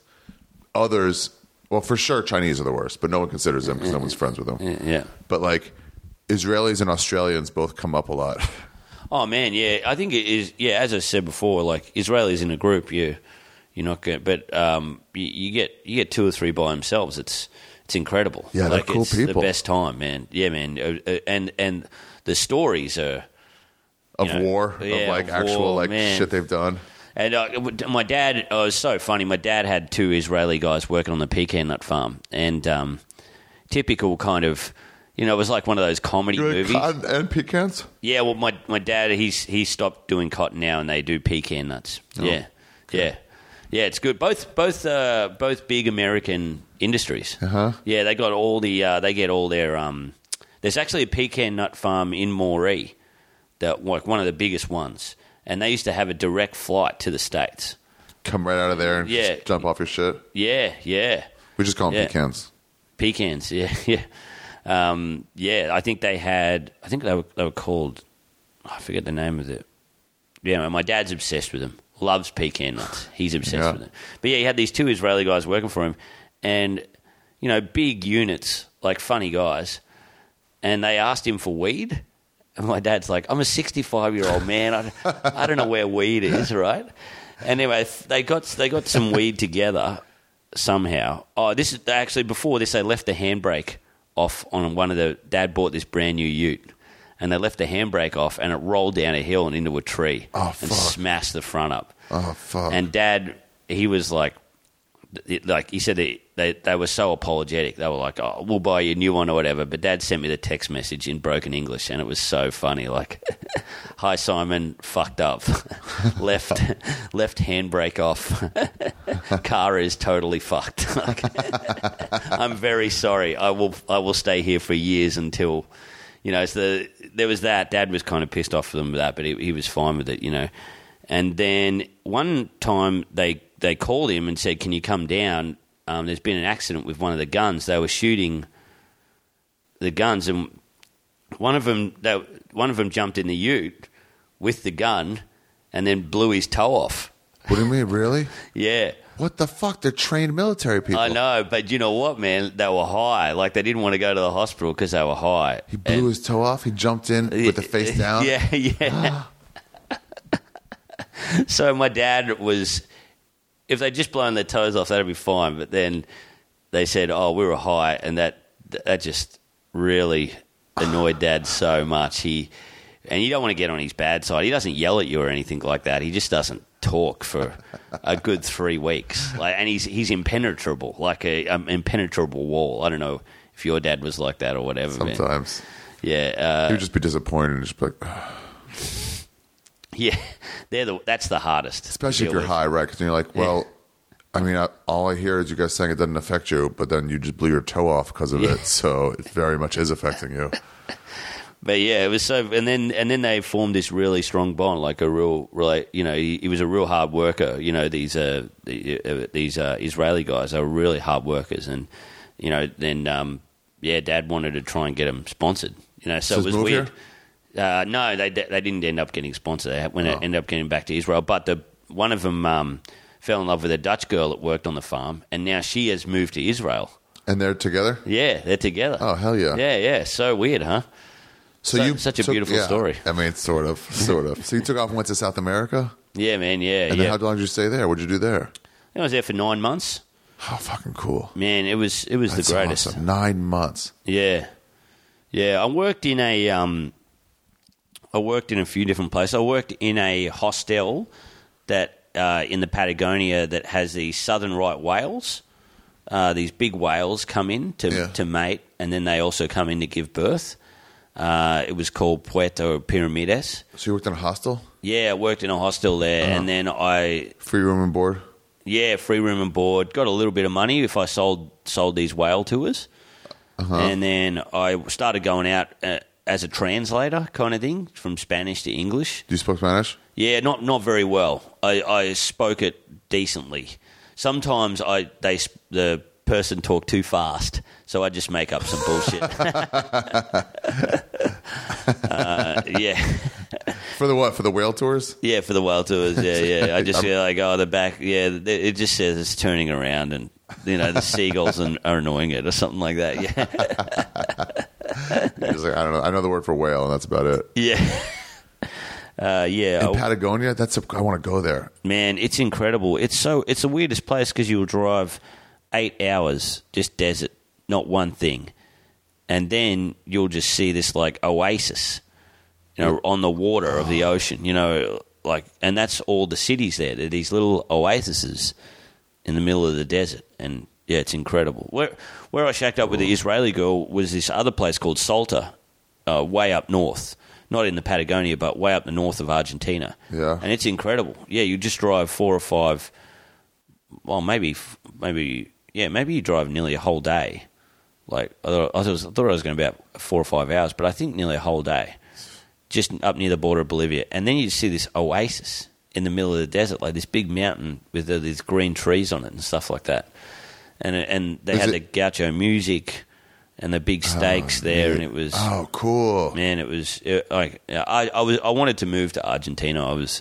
I wanted to go back to the cotton farm, save up a heap of money, and I had this idea called a $10,000 idea. Yeah. So what you do, I don't know, I'd still like to do it one day, is $10,000, not a small amount of money, but not a huge amount of money. You can lose $10,000 and keep living your life. You don't have to kill yourself if you lose $10,000. Exactly. Yeah. 20 grand, you start having regrets. Yeah, and I thought, well, if I go back with $10,000, I'll be able to start a cafe or something. And if it fails, it doesn't matter. So be it. Yeah, it's been an experience. Damn. And then I didn't do it. That was the idea? Yeah. Just go and start a cafe? I'd still like to do that or something, like start a bar or something in some place. Yeah. Maybe I should do it in Israel or something. I don't know. I feel like if you just got enough money coming in, yeah, just to like pay your fucking food, live in the back, yeah, and just pay enough for food, I guess, and then you'd be like a couple bucks spending money, and you're just like, yeah, golden life. Yeah, man. Yeah. I remember I was working. I think we told this in another podcast when I was working in Thailand on a reggae boat tour. Yeah. That was nuts. Man. Yeah, man. Yeah. So just got paid $8 a day, and you just smoke weed on this boat. And they'd always listen to trance music at night, like the on Koh Phangan, this island. People listen to either kind of hip hop or where's the full moon party on Koh Samui? Yeah, so Koh Phangan. Yeah, it's on Koh Phangan. Yeah, and Koh Samui is where people like shack up for a few days before and afterwards, and they fucking take the boat in. Yeah, Koh Samui is more for the older people. Yeah, I think I went to Koh Samui and then we just went into Koh Phangan that day. Koh Phangan's more for backpackers and young people. For sure. And I think Koh Samui is more honeymooners and more. Oh really? It's definitely less crazy, but it's still a bit crazy. But yeah, they just played techno and stuff like that, and on the beach, and I hated it. And me and this British, yeah, it sucks. Oh man, especially because everybody else is fucking party day, and you fucking live there. Especially when you like MD was just starting to come around back then. They got in MD the street. in Thailand. Yeah, that was where I first took MD at a jungle party. Whoa, I didn't see any Molly there. All I saw was like everything else. Yeah, really. Yeah, I was too scared. I'm too scared to go and buy it now. But I was living in this. Too scared to buy it? Why? Well, I just thought you'd get arrested or something. The only reason I bought it back then, I was living in a kind of a resort that you could only get to by boat with a couple of Israeli guys. Actually, it was really good. And they. Oh, you were? They were taking people to that one. Yeah. From the beach, they're like, hey, if you guys are done partying, fucking come to this island. Yeah, man. It was like around the side. So the police couldn't really get there. And plus, I'd built up a relationship with the people. Yeah, they pay off cops and certain places. Like, how does this bar only have weed? This bar has mushrooms. Yeah. Like, we paid off cops. And like, oh, okay. And they just leave it alone. Reggae bars on the beach. Yeah, that sell joints in a cup. Yeah. It's like, it's so easy to crack down if they wanted to. Oh, man, yeah. Mushroom Mountain. Crazy. That place where you just go and get a mushroom shake. That didn't do shit to me. I drank 2 of those things and it didn't do fuck all. I drank one, and I think mushrooms. Your first one is your best, and you're never gonna get for sure. And I think that's what happened to me. I was walking into the beach like Jesus. I was on one of those floating pontoons, just going, "This is incredible." And then every time I tried to match it ever since, I was like, "Nah." It's always chasing the dragon. Every drug is chasing the dragon. Yeah. Same thing with childbirth, by the way. You have your Yeah. first kid, then everyone's like has 2, 3, 4 because you're like, oh, remember that feeling we had when we had that kid? And you're like, you'll never get back there. Wait, so they're playing this techno music all the time, and what? Yeah, and then I decided me and this Swedish guy decided we would have like a rock and roll night. And we didn't advertise it that much. I just had one of those big iPods back then, one of those, and it had been hacked, so I could fit all this, it was a 20 gig one or whatever. Yeah. And I had all, played the Hives and stuff like that on this beach. It was just all rock and roll. And it killed. We bet. made so much money. People were coming in just paying this rock and roll night. And I was like, oh, this is awesome. I thought this is going to be my $10,000 idea. I'm going to come back, start a rock and roll club. But then I think after being in Koh Phangan for 2 months and how disrespectful people are from first world countries, leaving their shit on the beach, and I realized really? I was living in another country, but I wasn't getting any culture. Yeah, Thailand is that a lot. Yeah. Pai, you go to Pai at all? Was it Pai? It's in the north. No, I didn't go to It's Pai. just like a weed town. Yeah, right, man. Yeah. But same thing with those fucking full moon party towns. Like, Yeah. this is just the place where all the travelers decided to meet. This isn't Thailand. Man, and just the people who own the resorts and stuff, or not resorts, just like, I don't know, you just see them, you meet the same person all the time. It was like some 45-year-old British lady who's like, yeah, I've moved over here. I'm starting a bar up in the mountains. I'm trying to train them up, but, they're just lazy and stuff like that. And you're like, one Swedish guy who owned a pub, and he's like, man, they can only cook Thai food fast. And I'm like, yeah, because it's their food. Like, you just see all of that shit, and you're like, I am over this. I am not. A British guy offered me to be a scuba diver instructor, and I would have been living there legally. And I was like, no, I can't do this. Well, it's just too much after a while. Yeah, there's just too much disrespect. What do you mean they left their shit out? They just leave their like towels and shit on the beach, and like someone will get it. Man, people smoking on the beach and then just putting their butts in the sand. And there's like a crew of like 200 Thai people in the morning that just comb that beach For trash. For trash, yeah. Who pays them? The city? I guess so, yeah. Because to make it seem beautiful, because otherwise, if it gets gross, I saw that in Koh Rong in Cambodia. Yep. And I was like all the way around the other side where there's like almost nobody there. Yep. And then, but still, like the guy who owned the fucking little bungalows there, was just going out in the morning, taking all the trash that had washed in and stuff. Yeah, man. He was like, make it look nice for people, I guess. Yeah, it's disgusting. It is disgusting. I don't know. We went to Koh Samui last year for the podcast, and it was fun. Yeah. But after 4 days, I'm like, we went to the place where they have all the sex bars, and they just got all these little bars, and it's just. Yeah, you just go and sit there and basically, just have girls there. Waiting to come up to you. And I didn't even go there. I didn't even see them in action. I just went there during the day. And it's got like Australia bar, like the Down Under bar or something like that. It's a big boomerang right next to a McDonald's. And you're like, this is the worst. And then people are handing out those fucking those balloons. Oh, yeah. They have those in every third street. Oh, what are those man. called? Whippets? Not whippets. Nitrous? Yeah. Oh, it's party central. Man, it's crazy, yeah. I would get so I finished that full moon party, and then the next day we came in, and they're fucking discoing, like just DJ music on the bed. I'm like, guys, aren't we just done with this? But it's every night it reminds me of The Simpsons when they went to this, I guess Krusty Land, but they're like, every day is New Year's here. And it was just New Year's Eve night, and they'll sing like Old Lang Syne and everything like that. And then people work there like, kill me. Yeah. Kill me. Because like, it's not special for them at all.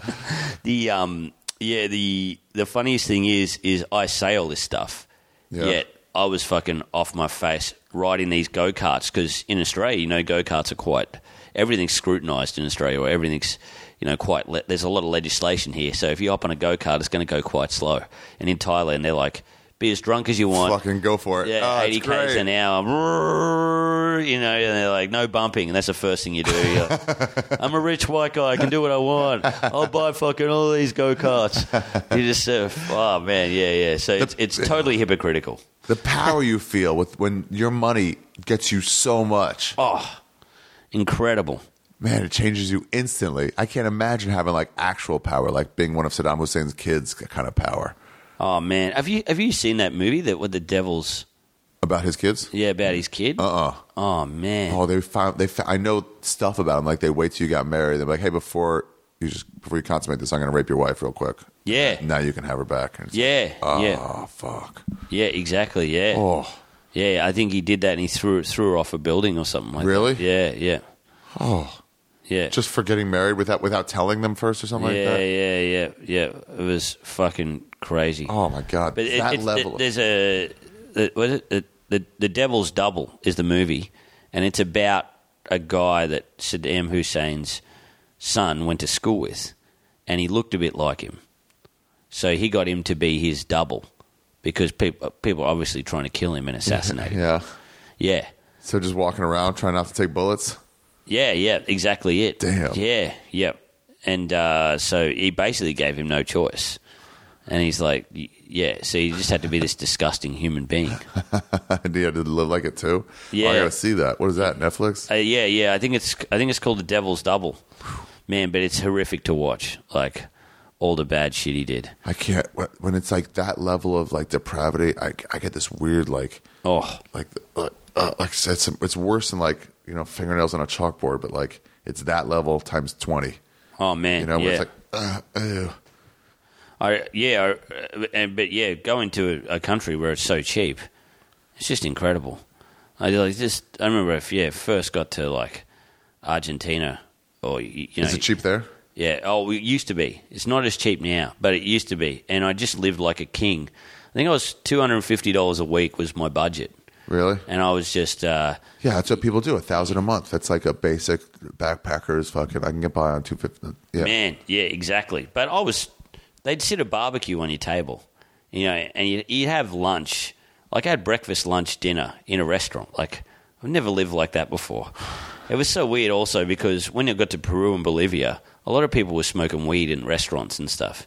Yeah. Or like I remember once really in Peru, like in the backpacker kind of places, not normal, Peruvian restaurant or whatever. I remember it was weird when I got back to Australia that I hadn't seen someone, because I'd been to Thailand as well, and I remember we just had this waiter who would bring us anything at the resort. So we'd just lie on those, those rectangular beds. Sorry, not rectangular, those triangular kind of pyramid beds that they have in Thailand. Yeah, they set up. They're so good. Keep like unfolding or fold it back up so like you can like lean up. I got to buy one. Those pillow things? Oh, they're the best. They're so good. And oh, yeah. I remember you used to sit on one of them and the guy would bring out anything. He's like, mushroom shake? Yep. Weed? Yep. And this was after I come from Peru or whatever. They did this delivered to your table. Yeah, man, delivered to your table. And I remember I got the tab and I was like closing my eyes. I'd been there for like 3 weeks. Yeah. Just lying on these fucking things, doing whatever I wanted. And I got the tab and I was like, looking at it through squinting eyes, and it wasn't near as much as what I thought it was going to be. The 3-week tab? So, yeah. So I gave him like $100 tip or something like that, $200 tip. Made his fucking year. Man, yeah, it was like the best, But yeah, I remember when I got back to Australia, it was weird for me to be in a restaurant where people weren't smoking or where someone hadn't, pulled out a bong or whatever. I just thought that was going to happen. God damn, that was fun. I forgot about that. You leave a little tip in somebody's jar if they're playing music and they're pretty good. Yeah. You leave them like, I don't know, like a $4 tip, and they're just like, they stop playing and they're like, oh my God, thank you. Yeah. Thank you. That equivalent in whatever chot. Yeah. It's just like, oh, man. Yeah, you get these massages that were like on the beach. Yeah. And like you'd look up and you'd see like, 20 meters to the ocean. Yeah. And you're just like, you put your head back down and you're just like, yeah, it's, $7, $8. You're like, dude. Man, so good. Yeah. It's like, yeah, a good life. I don't in Melbourne. I could get lost there. Yeah, man. Oh, in Melbourne, it's so good because you have like your kind of middle class restaurants are so good, and they're like kind of affordable. So you don't, I've never wanted to go to like a fancy restaurant in Melbourne. Like it's just because you go, oh yeah, there's this cool soup place where it's like $12 for a big soup thing. And you're like, oh well, I'll just go there for my night out. Like, Yeah, New York has that enough Yeah. like affordable, like Yeah. amazing spots. yeah, That yeah. you're like, you could go to a nice restaurant, but like, almost why? Yeah.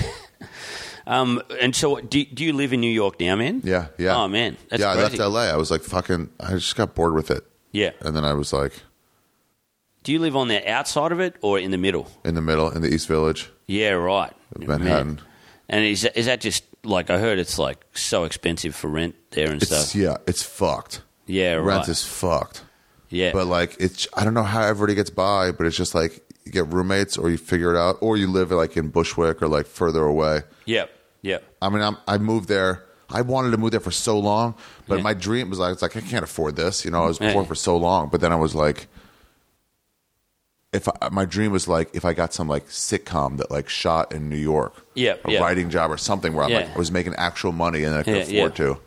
And that Yeah. never happened. And then I was just doing well enough in stand up that I was like, I think I can afford this now. Yeah, yeah, that's good. Just like without, yeah. I remember, like, Mark Maron interviewing Louisa Dreyfus.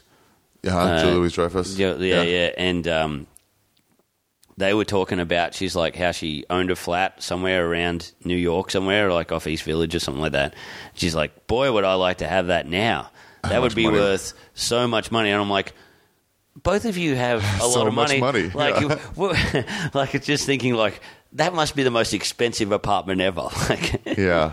No, dude, I think some people just like never get totally happy with their money. Yeah, I think yeah. most people do. Yeah, And they're yeah. never just like, I've got plenty. It's fine. I Yeah. don't think about, but yeah. there's always that downward pressure of stress on you a little about money. Like, because now I'm getting by. Like my dad always told me, you should try and have your own business. And that's kind of what I got now, you know, doing stand-up or whatever. Yeah. You and are I'm the business. eating well and I'm having fun and whatever. But there's that downwards pressure now of like, oh, you can't rent your whole life.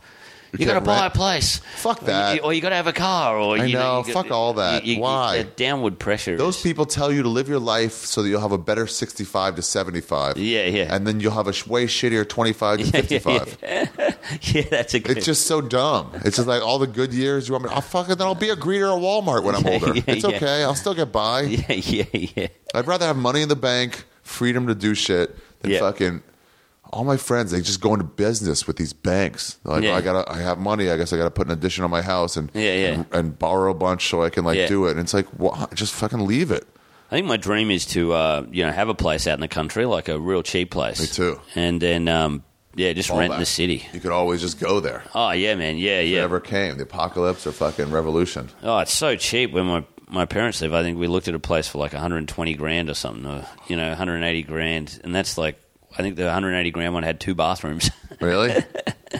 You get shit all rent for them, but Yeah. it'd be so good. My dream is to get like 1,000 acres somewhere, like alone, where you got to Yeah. take a dirt road to get there. Oh man, You know? yeah, I just need a generator and a fucking or solar power. yeah, you know? yeah. And just put like a fucking yurt in there or something, and build from there every year.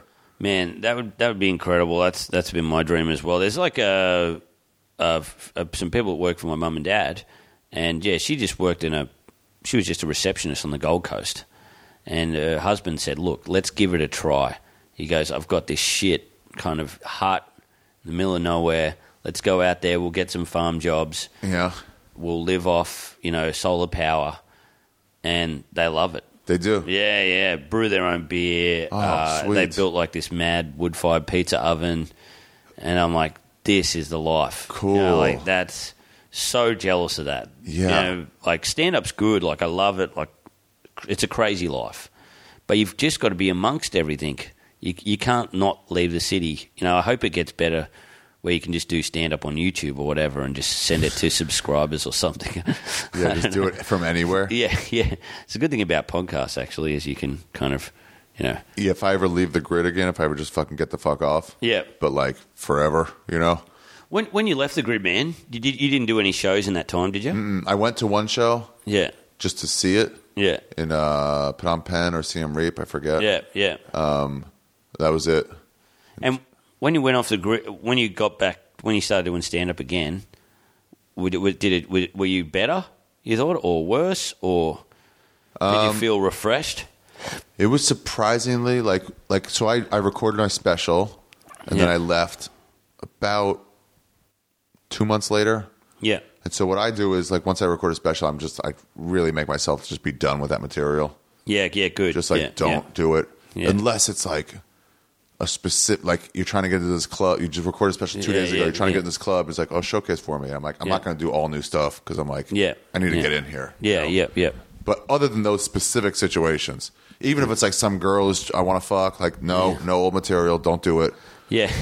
So I had like a couple months of like, of just working out new stuff, and then I left, and then just stopped thinking about stand-up within, like, I mean, not long.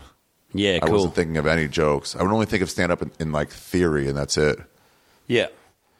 You know, of like how to get into stuff, like jokes and like what I want from like a crowd or things like that, but never like, I wasn't even thinking about like writing stuff out. So then I got back, I went to Nashville, and I went up and like, whose show?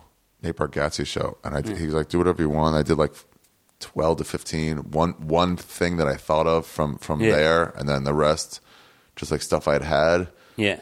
And then I was like, I guess I'm out of material, but it really wasn't that bad. Oh man, it really wasn't that rusty. I just couldn't think on the fly at all. Yeah. Nate Bargatze, man, he's sick. He's great. He's incredible. Yeah, he's great. He's got such a weird style. He's one of those guys who talks a little bit out of the rrhythm. Mm-hmm. But it's really that's cool. How he talks, though.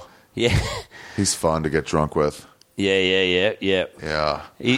It's weird because he's also kind of like he's got jokes now, but like they're jokes. Yeah. But no one else could do those. Like no one else could say those stories that he says. Yeah, he has a specific cadence that he knows how to feed it into. It's so good. They're my favorite stand-ups. Yeah. You know those. Yeah, you just like no one else could tell this story as you know. It was like your story shitting yourself on the Harbour Bridge. Yeah. Like the line you walk between it being just a bad shit story. Like if you open it up with here's a diarrhea story that I'm going to tell in a funny way, people will be like, oh, okay, we've heard about 1,000 of these before. Yeah. You But just got to make it real and specific. Like, yeah. here are the details that happened to me. Yeah. And so then it's like, it's almost like I like the crowd to relate on their own. Yeah. But not just like, you know how it is, men, when men want to shit. So like, no, don't force feed it to them. Just be like, here's what I went through. And then people can just be like, oh, man, I've been there. You know? Oh, man, that's my favourite saying in stand-up, Stuart Lever, and he says, there's no such thing as a hack topic, just hack perspective. Yeah, So I like that. I hated fart jokes or whatever, and then one time I was like, no, I'm going to write a good fart joke. There you go. See how it goes. Yeah. And it went good. You know? Yeah. It was fun. How was it for you getting back when you got back from those places? Man, it was. I really appreciated Australia. You for did? those who haven't been to Australia, it's everything's laid out for you. Like everything's What do you mean? like the public toilets are great. Everything's clean. Dude, that toilet on Mushroom Mountain on Koh Phangan is horrific. Yeah. Those bathrooms are so bad. Man, one time I was in a nightclub in Thailand. Yeah. And you went up to the top, and there was just a big trough. But it wasn't like it was like a feeding trough that animals eat out of. And I was going to shit myself, like so badly. And this nightclub was packed. Like there were so many people going in and out of that toilet. And I went to go to the toilet, and honestly, it looked like it was from a movie set. Like there was just wood boards jammed into it. I was like, I can't shit in here. So I think God spoke to me or something, man, or I realized there could be a God out there because I ran to the trough and just hung my ass over the side of it, like pulled my pants pisser down. trough? The pisser trough. Oh. Like it was like a big, deep kind of, and I just shat into the trough. Like exploding diarrhea. And I reckon it was for like 30 seconds or something like that. Not one person walked in. Oh, that is in a God. crowded nightclub. I was like, God is real. Like, God is real. Did you wipe? Were you able to wipe? I don't think so. No, I think I walked in the ocean after that. I was just wearing board shorts like, swimmers. Oh, man. Yeah. God, I love those shits you got to take out there. It's in Asia where you're just like, it's happening. Yeah. This is happening. Yeah. So let's make this as the least bad as possible. Okay, can we find anywhere a bush. All right, there's a sort of toilet. Yeah. Sure. Yeah. Okay, we'll do the sort of toilet. Yeah. Oh man, it was That was the first thing I noticed coming back here. The first thing I noticed was I landed and then I was taking public transportation back towards my parents' house, and I was like, the public transportation here is just so much nicer. Yeah. It's like more of a commute thing. But then the first thing I noticed about day-to-day life was the toilet paper. It was just fucking heavenly. Yeah. Whenever when I was in South America or Asian country or whatever, you'd get together with people hostel and they're like, who has taken a solid shit? Like, I think when I was in in South America for 9 months, Yeah. it was so crazy to get to when I think I got to Spain. Yeah, and I did like the first solid shit Log, I've ever like done. a real log. Yeah. For the first time. Yeah, what is those fucking soft serve ice cream shits where it's like there but not together? Well, so you guys probably got this in the States. We don't have really in Australia, but because every other country is so old, all the plumbing is fucked. So if you want to have a hot shower, there's usually like a generator thing at the top. Oh, yeah, they got that in England. Yeah, in England, yeah, exactly. Yeah, You have to hit the hot water Yeah, you thing never and then really turn it get on. a hot shower. I came back to Australia and I'm like, man, No, you here really you can don't. get a hot shower. Like you can get a... Yeah, that was great too. It was also like just... it made me realize, like, after I came back, like I didn't want to be a tradesman or a plumber or something like that. But after I got back, I was just so grateful to be in Australia. I was like, I can just get a normal job and be happy for the rest of my life. But then I did, and I Was not happy. I wasn't happy, But I think also the thing I liked about South America the best was, and it's Melbourne's a little bit like that as well. That's why I like it probably better than Sydney. No cities are better, but I like Melbourne better because I think friends and family are first and then work. Oh, really? Yeah, it's a bit less. It seems like the Australians really take care to the way you guys do holiday.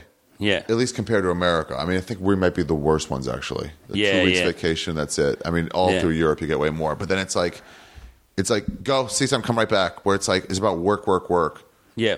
And, yeah, in other places, they have family and friends. And just, like, living your life for fun seems way more important. Yeah, I remember I went out with this girl in Argentina and, like, and I was like, in Argentina, back then, it was really hard to buy, like, electronics or a car was very, very expensive. Yeah. So, like, food was cheap and things like that. But, yeah, objects in general were very, very, very expensive.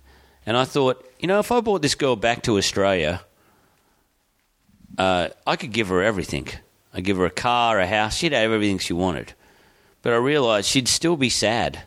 Because even though Australia is a friendly country, compared to South America or Argentina, it's fucking emotionless. It's soulless. Really? Like, yeah, I think, like, there every Sunday, no matter what, the family got together. And if someone told you to work, they go, nah, it's family time on a Sunday. Like Buenos Aires, one of the biggest cities, was totally deserted on a Sunday and during Christmas holidays. Why? Everyone People would go just on went to vacation? the beach, and it was work came second, friends and family first. And I realised, oh my God, material objects mean nothing so I was happy to get back, but also like I remember I visited my grandparents and they took me to a shopping centre, and I basically had a mental breakdown in this. Wow. Shopping centre because just all these people, food courts, big chain stores, not one person looked happy. People were wandering around. You can see when you come back, like the face of capitalism. Oh man, It's like they just seem like ants all moving, like the cogs. Like, all right, your job is to do this and to build the hive, and your job is to serve the soft serve, and your job is to fucking sweep, and then your job is to buy, and then your job is to fucking work the parking lot so these people can come in and purchase things. Man, it was so weird because this was people's weekends where they would go to the shopping centre to buy shit. Like I remember when I worked in a retail store, around 5 o'clock or whatever, like before you're about to close, people would scurry in because they hadn't bought anything that day, so they had to buy something. Yeah. I remember I tried to make it into a stand-up bit once one of the most depressing things I've ever seen was a girl looked at these mugs in a shop with her husband. Yeah. And she turned to him. She grabbed one of these mugs, had Top Gear or something written on it, and she said, I think you mentioned that you needed a new mug for work, right? And I was like, I mean, it's not that bad, but No, I know exactly that what you really mean. spoke to me. I was like, They're just looking for an excuse to be purchasers. yeah, yeah. And the fact that she'd remembered that, it's like, no, you don't. You don't. Like, you shouldn't have remembered that. You shouldn't remember that he needed a new mug for work. Like a new mug. You're not supposed to ever buy mugs. It's Yeah. supposed to just come into your life. Yeah, exactly. Yeah. Or you're just walking past and you see one for like, 5 cents and you're like, Yeah, like, I'll just okay, get cool, that. yeah, I'll use that for a little bit. I think I need a new mug at work. Like, that's the way it should go. Yeah. Like, you shouldn't tell your wife about it and then she remember. Yeah. Like, that's that was awful. Yeah, that was Yeah, really you're hard. right. I mean, I don't think I was ever as happy as when I was just like being out there. Yeah, man. Yeah. Now I'm really. I think the happier you are, the less you care about small things. Like that's what I love about my parents. They're so amazing because they live out on a farm. They mum grows her own vegetables. Mm-hmm. Sometimes the power goes out. They've got to drive an hour to see anybody really. So when I take them sometimes I work in a cafe. And I see people there, and you can tell there's not much going on in their lives, just how fussy they are with their coffee. Can I get like 2 shots? Can I get a little bit of cold milk in the top? Whatever. And you're like, your life is fucked. So this is what's happened. Like, this is honestly what's happened. Like, can I You got to get put your this? attention on something, I guess. Yeah, Ugh. yeah, exactly. Yeah, I take my parents to a cafe, and they're just like, yeah, just coffee, whatever. They got other shit on their mind. Like Yeah. they don't give a fuck. They're like, you make it for me, I'll drink it and sit here and listen to this music. This is Hey, great. Coffee's coffee, isn't it? Yeah. Wow, is it? Yeah. Like, as Yeah, it's great when you just go. You go to like, I remember going to like the Hutongs in Beijing. These little Yeah. like fucking. You ever been there? No, Oh, no. there's these weird alleyways set up with like just like huts in Yeah. lines that have just formed streets. Yeah. And then we walk through there. It's not like parallel, so you're like, oh, cut this way and go back, and all of a sudden you're out in another like Yeah. little neighborhood. But like walking by this bar, Yeah. and she's like, oh, I'll go in, and then having a beer. But it's just like, there's not that like, what kind of beer do you want? Like, do you have an amber? Or do you have? Let me taste Yeah. that. Let me try. It was just like, no, just give me a beer. I'm enjoying Yeah. being in this Yeah. neighborhood. Yeah. Let me just sip on a beer. It doesn't Yeah, matter. yeah, Whatever. yeah, yeah. Just a beer, please. Yeah. You know? Yeah, you get fucking upset if they don't have the right kind. It's like, oh, this is too hoppy. And it's like, fucking just sit and enjoy the moment, bro. Oh man, yeah. But it's so weird how I look at my smartphone every day. I'm addicted to Yeah. social media. Like, Yeah, I'm trying to get off. And there's just some things I know I'd be happier if I got rid of it. But That's the thing. I know I'd be happier. yeah, and I got Were you on it in Thailand? no. Was that before social media really took off? Yeah, it was kind of before social media took off.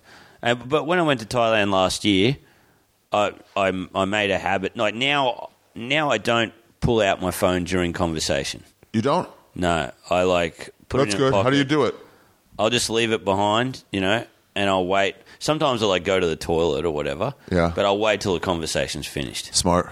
Because I heard that the smartphones are limiting our intelligence, because what we're doing is when you pull out your phone, it's interrupting your train of thought all the time.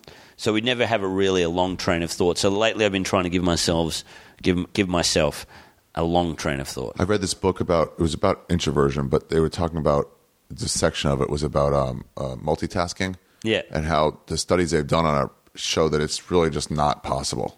Because instead of being able to do 2 things at once, Yeah. what happens is your brain has to real quick over and over again. Let's say the task A and task B, you're on task A, and you can't just do a little task B while task A is uploading. Yeah. You have to decompress from A, recompress into B, Yeah. get your brain working on B, and then when you go back to A, you got to decompress on B. Your brain has whoa. to stop and then restart. So when you're on your phone like that, you can't just get lost into a conversation. Yeah. Oh, that's what I like about this. I'd put my phone in the other room. You have a decent conversation with someone. You learn some things. Oh, man. It's a fucking virus. Dude, I can't find my comedy notebook. I have no idea where it is. I'm going to have to look for it later. Yeah. Do you ever lose them and then get bothered to hell? Yeah. I've been writing them down on my phone, but I think I'm going to go start writing them down with a pen because I just find it more tactile. Yeah. Yeah, I don't know. It seems to have feeling in it or something. When you I can get through them, too, before I go on stage, so I'll just do this. Yeah. Here's one, but it's not my right one. So then instead of, like, going through my phone to look at notes, because they're all on one program, so you have to, like, keep... So instead, just, like, the physically, like, leafing through, like, which one should I do? Like, oh, that was a good bit. Maybe I'll try that one. And just, like, seeing them, just like this, and then, like, be able to cross them off. Plus, then people, when I'm writing something down, if I get an idea... Yeah. I don't think people think I'm ignoring them as much as if I was writing in my phone. Yeah. Because that to them looks like texting or something. Yeah. My friend saw you the other night, man, and she said that someone threw weed muffins on stage, and you're like, oh, I shouldn't eat these. And then you ate it by the time it was finished anyway. Yeah. I was like, no. They're like, eat it. I'm like, I'm not going to eat it. Like, eat it. I'm like, yeah, okay, I'll eat it. Yeah. It was just like, yeah, you fooled me.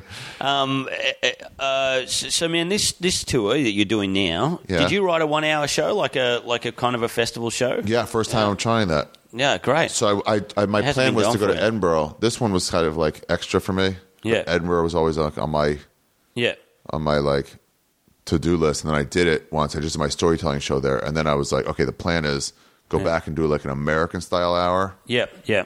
To show them like what stand-up really is. Good. It's not these fucking themes for 20 minutes of serious. Yeah. And then I had like a little theme, but mostly just in my head kind of theme, like not really where it's like beat you over the head with it. Yeah. And then to come back the next time and then do like one of their style hours, but with the American I can do this in clubs. Yeah. You know.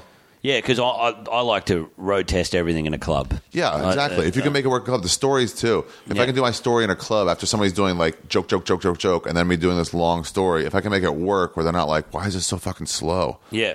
Then it's like, oh, now it's fine. I can do this on TV or whatever because it's like it's funny as stand up, but it's a story.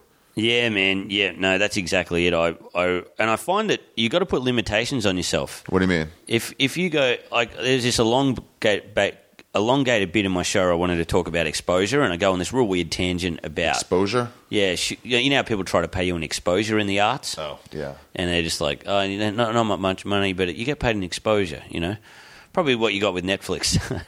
Right, yeah. They probably underpaid you. It wasn't as much as I could have gone. You'll see like 50 million people will see it. And you're like, yeah, but it'd be good to get some money as well. When is that ever going to turn around though into like making cash? Like it's great exposure. And yeah, so I did that, but it was really hard for me to try and do it in a club because it's like an 8-minute bit. Yeah. And the few times that it worked, I was like, yes, I'm onto something. But there was a lot of times where it didn't work. Yeah, but those times where it doesn't work, it'll just help you. Yeah, exactly, yeah. And I think if you don't have those limitations, if you go, look, I'm just going to do it in the 1 hour show. Yeah. I think, you're just kind of cheating. You're cheating. Yeah. Those my biggest problem with those UK hours. And I mean, I guess they have that here. I'll call them UK hours. I don't know where. No, it's a UK hour. Is that they do that at the expense of funny? Yeah. And I'm like, I don't mind you having a theme. It's almost the same as like, I don't know if I'm sure you do have it actually. Yeah. I know you do in Melbourne, where it's like these comics they're woke past the point where they need to be. Yeah. And so they're like, they're on Twitter going like, this is a problem. How come we don't have this? And, healthcare, we need this. But it's like, where are your jokes, man?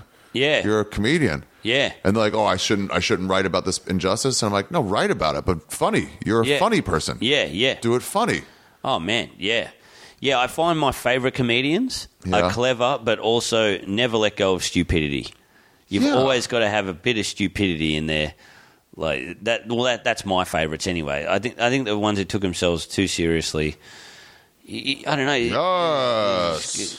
You just got to have a real. Oh yeah, fancy little notebook. I was getting such a little notebook. Yeah, I know, but I was getting real fucking worried about it. Oh yeah. Yeah, it's got all my fucking notes in there. I get so fucking. So when you do this new hour, man, and you're touring it around. So I toured in America. I built it in. I took a year off for the first time. 2018, no touring. Yeah, right. Yeah, but just doing spots. I mean, like I started in LA, same thing, like in town. Yeah. So same thing, like 15 spots a week, stuff Fuck, like that. that's crazy. Oh yeah, you can get stage time in New York. Man, that's awesome. Yeah. Because I used to, as I was saying at the start of this, I would get really bored of bits and stuff. But this year I decided to finesse things. And I realised that when I got bored of a bit, I thought, well, I was new and exciting, and the material just got worse and worse. Like, I just got less, I don't know, what's happening. I used to hit my head against the walls. Then I realised the material was never good enough. Right. Lately, if I write what I'm feeling, I'll live it every time. I'll live that bit every time. And I'll make it funny every time. Like, not every time, but most times. Yeah. Some bits, sometimes you just walk in the motion and you don't know why. But I've only just started writing material after 10 years that I actually can write a whole hour that I feel good about. I'm living. I can live it. Yeah, where it's like you're stuck because you're growing as a performer and as a writer. Yeah. And then you write something, and then 2 years pass, and now you're a better performer and writer than you were when you wrote that. Yeah. So then you're stuck writing an amateur's. It's almost like, up to, okay, you know how when you make something like you exaggerate so you can show it. So like, let's say you're a world-class poet. Yeah. But you wrote something in 4th grade. Yeah. Like, that wasn't good. And if you're still doing that at your poetry reads, people are like, this one isn't a good one. You're like, no, I wasn't a good poet then. Yeah. Now I'm a poet laureate, I'm the best in the world. But back then I wasn't. So, like, there's small examples of that. Like, at 5 years in, now you're 7 years in, you're doing your 5-year in material. You're like, yeah, I couldn't do the bits. And then you write new stuff. Like, now that you're way better, it's like... Yeah, and I like finessing it now. Yeah. I never liked finessing it before. And to hear you talking to doing 15 spots a week or whatever, that's ultimate finessing. And so what I got with Bird told me when I got there, he was like, dude, if you use these spots right, you'll see. And I didn't know what it meant by right until when I do like 4 or 5 sets in a night and I do the same bit 4 or 5 times. So after like once, twice, like, okay, it's fun. And then by the 3rd time, it's like, well, I'm kind of bored. Yeah. Yeah. So what I could do is do different sets in a night, different places. But if I just do the same one, I do fine, and then I'm bored and it doesn't go as well. And then the 4th set, let's say out of 5, and the 4th set is like, I'll like try to entertain myself. Oh, okay, yep. So if instead of just like, I was playing a guitar in this club in Thailand, and I was playing this guitar. By the way, I don't really know how to play guitar. Like, you add little things because just to entertain yourself, and then it starts to blossom and grow. Oh, wow. Because you force yourself into a shitty situation mentally. Oh, man, that is really cool. Yeah, and the same thing with those stories in a comedy club where it's like, it's too dead, and then you're like, well, I don't want to bomb like that again. Yeah. So you just like punch up the story. No, man, because like that's the coolest thing, watching you do your stuff, watching a couple of sets in Australia. Like, we did that Thursday night show together, and it's a suburban Melbourne crowd. Like, a lot of those people come from the burbs or whatever, or they're after work people singing comedy on a Thursday night. And then you do 10 minutes on Jewish history. Yeah. And you can tell you finessed it because... Man, that could have gone so wrong. Yeah, well, that's what I was going to do. Like, well, this is my hour, so like, let me try some bits. Like, I have some other bits that aren't part of that hour. I could do. But I was like, no. I want to show these people aren't going to come see my hour. Yeah. So I'm like, let me see how this works for fucking those. I was a 25-year-old audience. Yeah. I'm like, let me see how it works for these people. Man, it was so good, because like it didn't fly as hard the second night. The first night at Crab Lab when I first saw you. But your commitment to it. And the people that would have liked you, they're your fans for life. Well, yeah. You know what I mean? And then on the Thursday night... What was the Thursday night show? That was the one upstairs. What was Crab Lab then? Crab Lab. That was the first time I saw you? Yeah. And then we did the Thursday night one where you followed Cole Kinane. Oh, yeah. And I was really eager because I saw... Oh, the first night was where the cheesesteak place was. No, I didn't do that with them. Okay, hold on. The cheesesteak place was what? What's the place? I didn't see you at that's Catfish. That's on Gertrude. Okay, Catfish. Yeah. And then Crab Lab was upstairs where the Commerce Corner was like, go in to the left. That's where I saw you. Yeah. And then what was the next place on Thursday?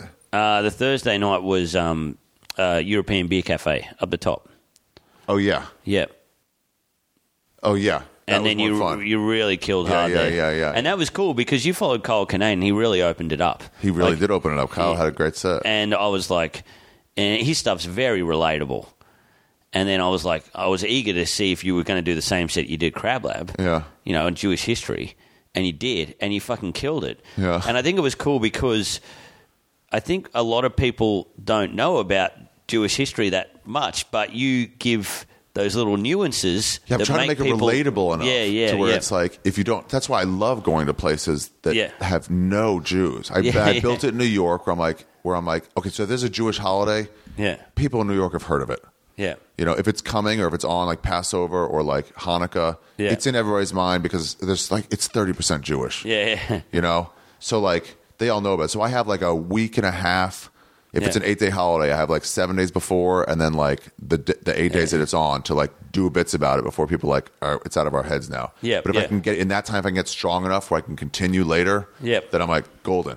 Oh man, that's great. Yeah. But like, then you take it to places where there's no Jews, and I'm like, I got to make it work for these people in Georgia and Perth and fucking nowhere. Where there's none of them. Man, that's incredible. Yeah, no, it was cool. That's the next step to make things that people shouldn't know about at all. Yeah, but also make it funny. Like too many guys, those UK people would just be all exposition. Yep. And then like, come on, man. Yeah.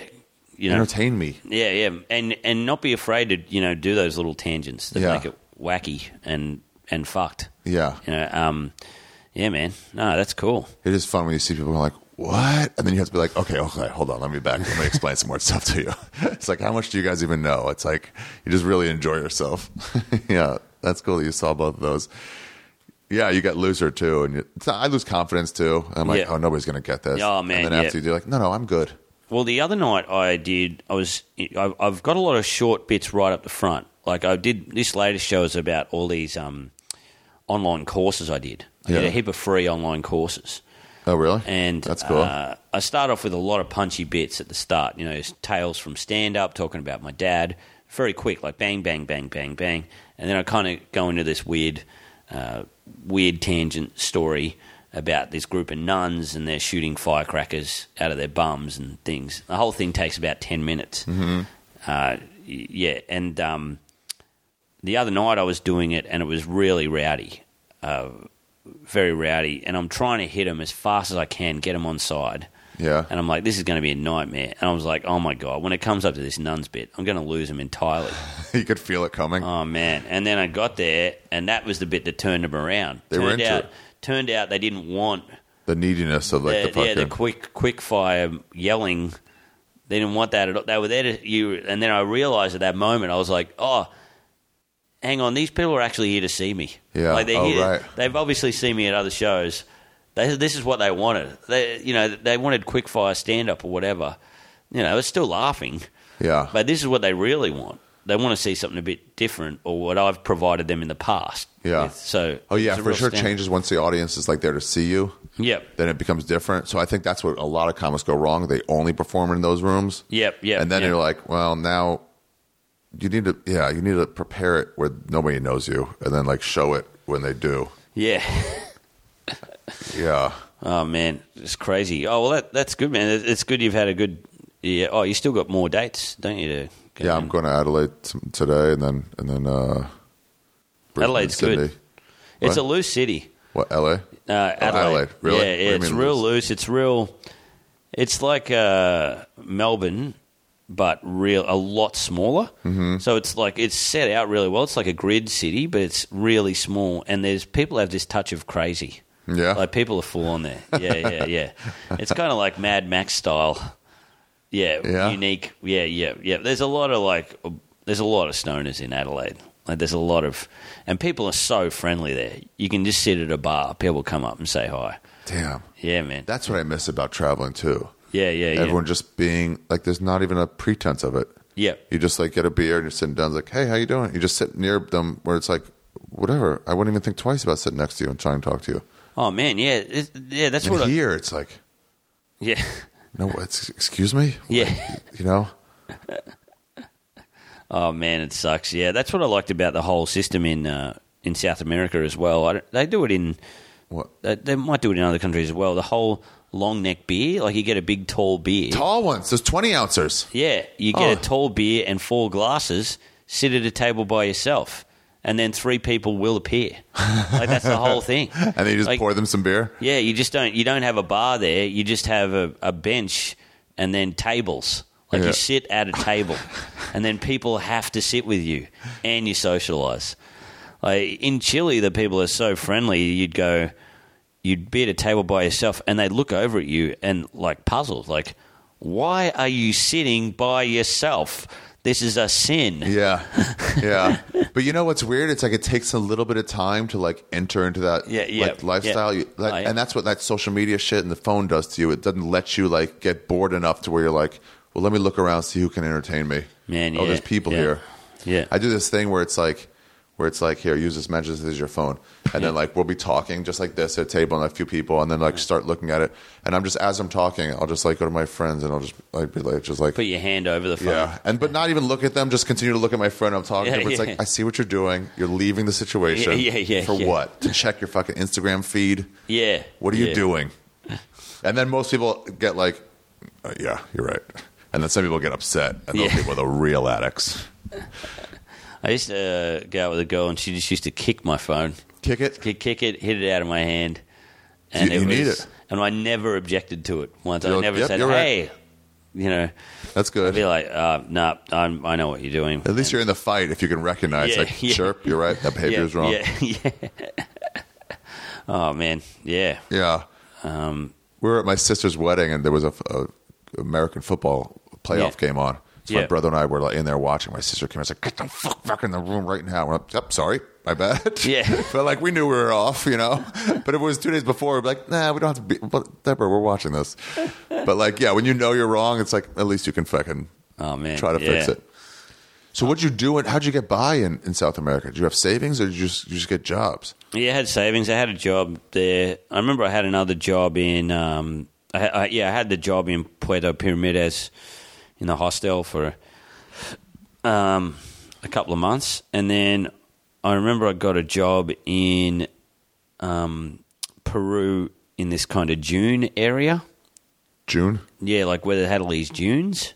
Or dunes? Yeah, dunes. Okay. Yeah, that's it. Yeah. And that was really cool. I sold dinners there and stuff like that. They had that night. They'd have a big, but there was all these cats in the kitchen. Yeah, and everybody got really sick. Whoever ate at this place. So later on, you're all on the same kind of gringo trail.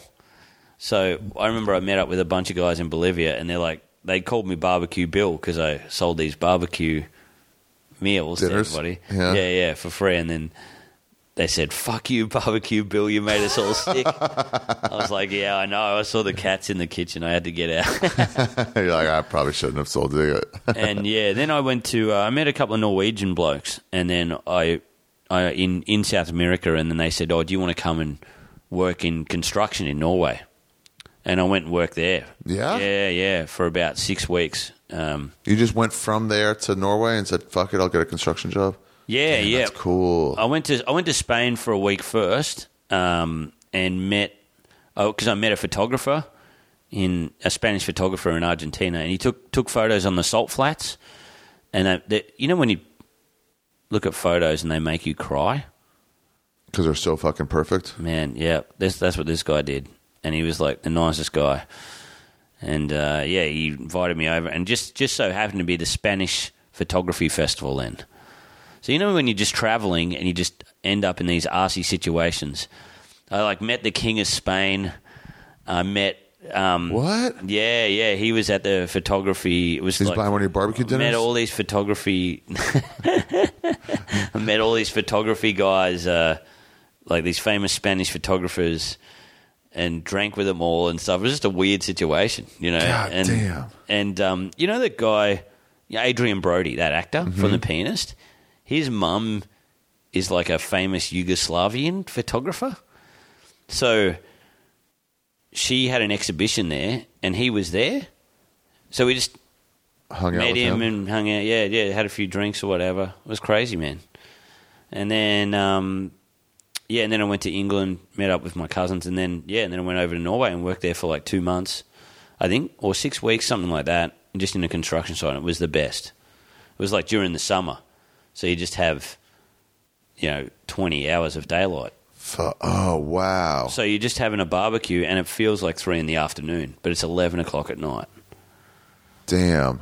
Dude, I love Northern Canada for the same reason, 11 o'clock, and it's just like light. I went to Alaska once where it was like, it was Anchorage, so it wasn't like quite high enough to be like 24 hours, but it was right the week before the solstice. So like you get like 2 hours of like dusk, and that was it, and then right back to light. And you see people stumbling out of bars, drunk off their ass, but just bright light, and it just looks like, is he retarded? What's wrong with him?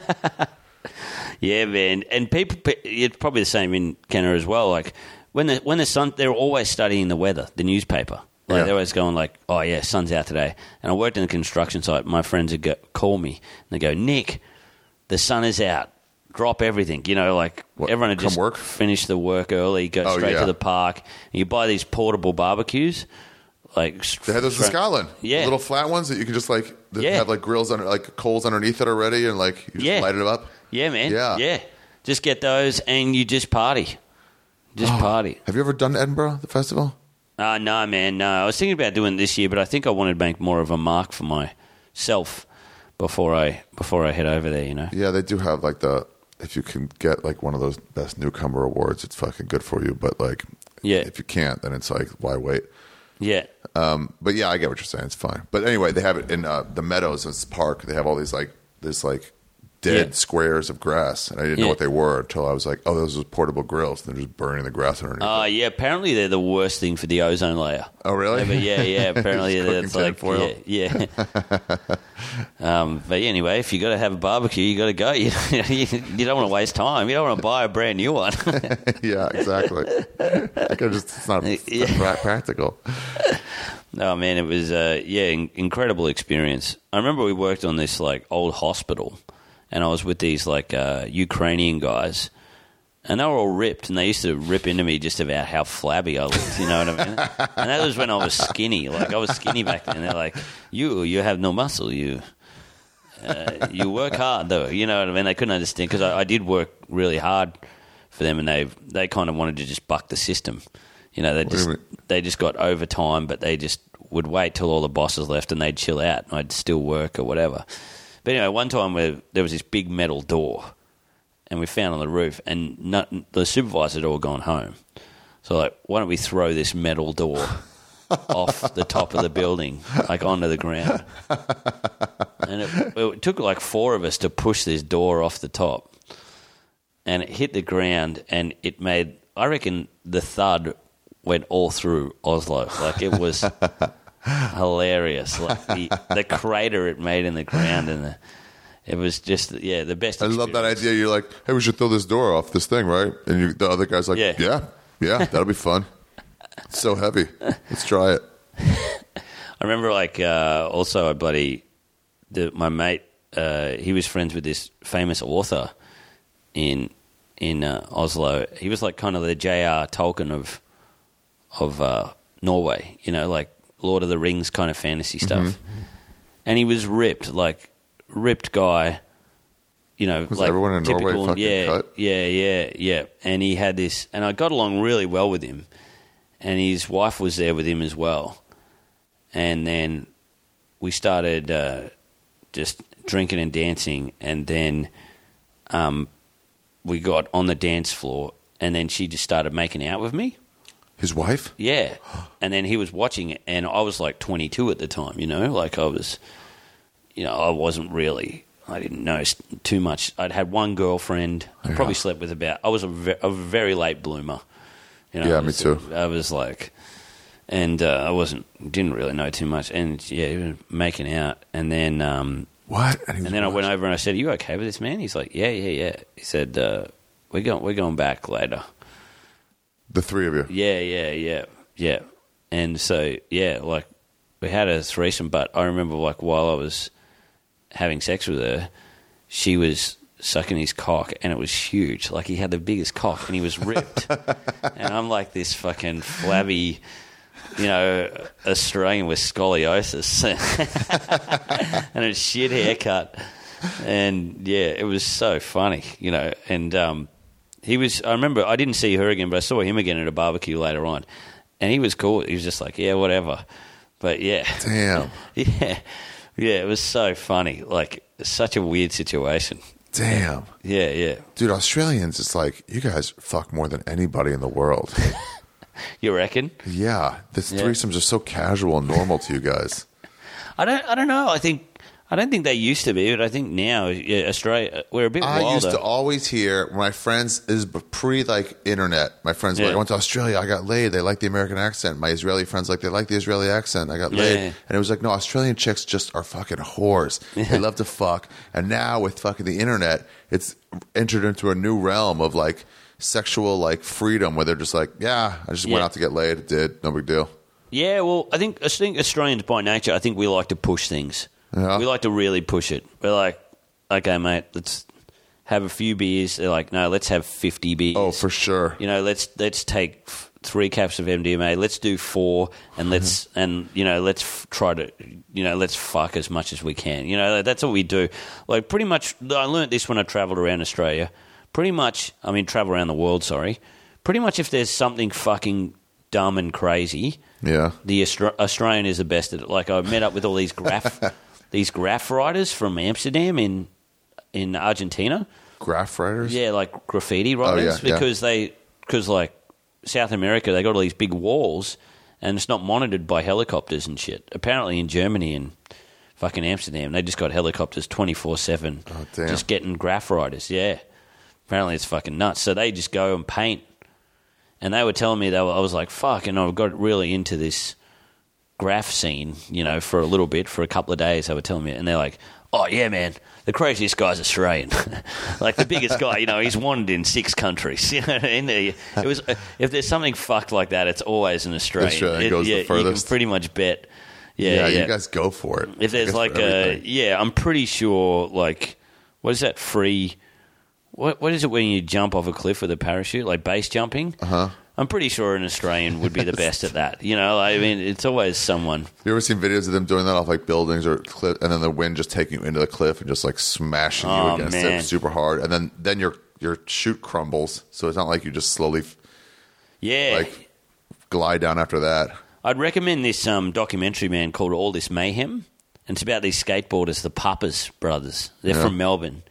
And one of them beat Tony Hawk in a skate comp. Yeah, and that's what they did. They just ate fruit to keep healthy, but then took as many drugs as possible and just skated every day. Yeah. Just and beat Tony Hawk. Did like 1080 or whatever. Yeah, and the documentary is the most amazing documentary. What's it called? All This Mayhem. You guys do so much cocaine, Australians. Yeah, it's a thing now where a lot of tradesmen didn't get paid much things, but now if you're a trade, you're killing it. So you have all these kind of middle class kind of guys that never really did drugs before, and they're all the cokeheads and shit. They're up there now because they're on like $100,000 a year, 120 Cubs, Franklin called them. Sorry, yeah, Cubs, yeah, cashed up bogans. Yeah, where it's like, I don't have any class or anything, but I do have this money.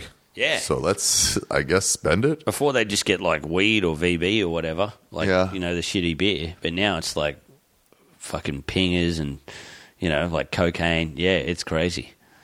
Yeah, and you guys, it's so expensive that when you guys go overseas, you're like, oh, yeah, this Coke is amazing. It's so cheap. And it was like, fucking calm down, man. It's Tuesday. Yeah. Yeah, I've never really done Coke that much. How, when you fucked that guy's wife, did you use a condom or no condom? I can't remember. I think I did use a condom, yeah. Yeah. But did he want you to make out with him too, or was it just like a double team? No, just a double team. That's different than a 3-way. Yeah. Yeah. Yeah. I feel like 3-way, there had to be a full interaction between everybody. Really? Yeah. And a double team is just the smallest train. Double team, yeah. Yeah. Did you high five over her body? No, it was like... I'd be so nerve-wracking to fuck somebody with his wife, with her husband, like, getting a blowjob from her, and just like, you must be okay with this if like you're here, but like, it feels weird. Oh man, it was nuts, and I think it was super awkward. Like when I briefly had a brief interaction with her, woke up and saw her, she was like, "Oh, what gross?" Yeah. I'm pretty sure. I remember I left.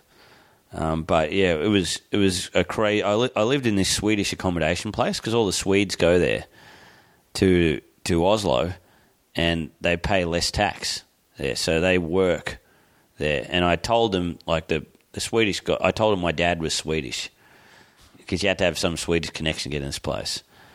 And they I'm pretty sure they didn't believe me, but they just let me stay there anyway. And I was just such a token kind of guy, like this Australian guy in this Swedish place, and it was awesome. Like it was just really just a party, and they were very liberal. They're super liberal about sex. That's when I'd first the Swedes. Yeah. That's when I'd first met and Norwegians. That's when I'd first met women that thought like men, that would have sex with me and not call me back. In or Scandinavia, booty call me. It was weird. I'd never had that before I went there. Now it's quite common. You know, Around due to here. Tinder and things like that and social media, but back then it wasn't. I'm seeing more of that in New York where you'll finish having sex and it goes like, all right, see ya. I'm like, see ya? What? Yeah, You just leave? Okay. There's not even like a moment of like, I wonder how long she's going to stay. You're just out? You're already getting dressed? Yeah. Still breathing heavy? Oh, man. It was... Norwegian, I mean, not Norwegian, Scandinavian girls are like the most equal. Yeah, it was awesome, man. It was crazy. Yeah, and a lot of them had boyfriends back in Sweden or whatever, and they just come in and do the thing, and then it was so amazing. Like, it was so liberal. I'd never been in that liberal situation. There was this like girl who was like Kurdish. She was, her parents were, was it like Kurds? Kurds, yeah. And then they left. You fucked a Kurd? They left the Kurd religion. Like they broke away from it, like only a year before or something. Yeah. So she was still a virgin, and she really liked me. Like I took her swimming and stuff.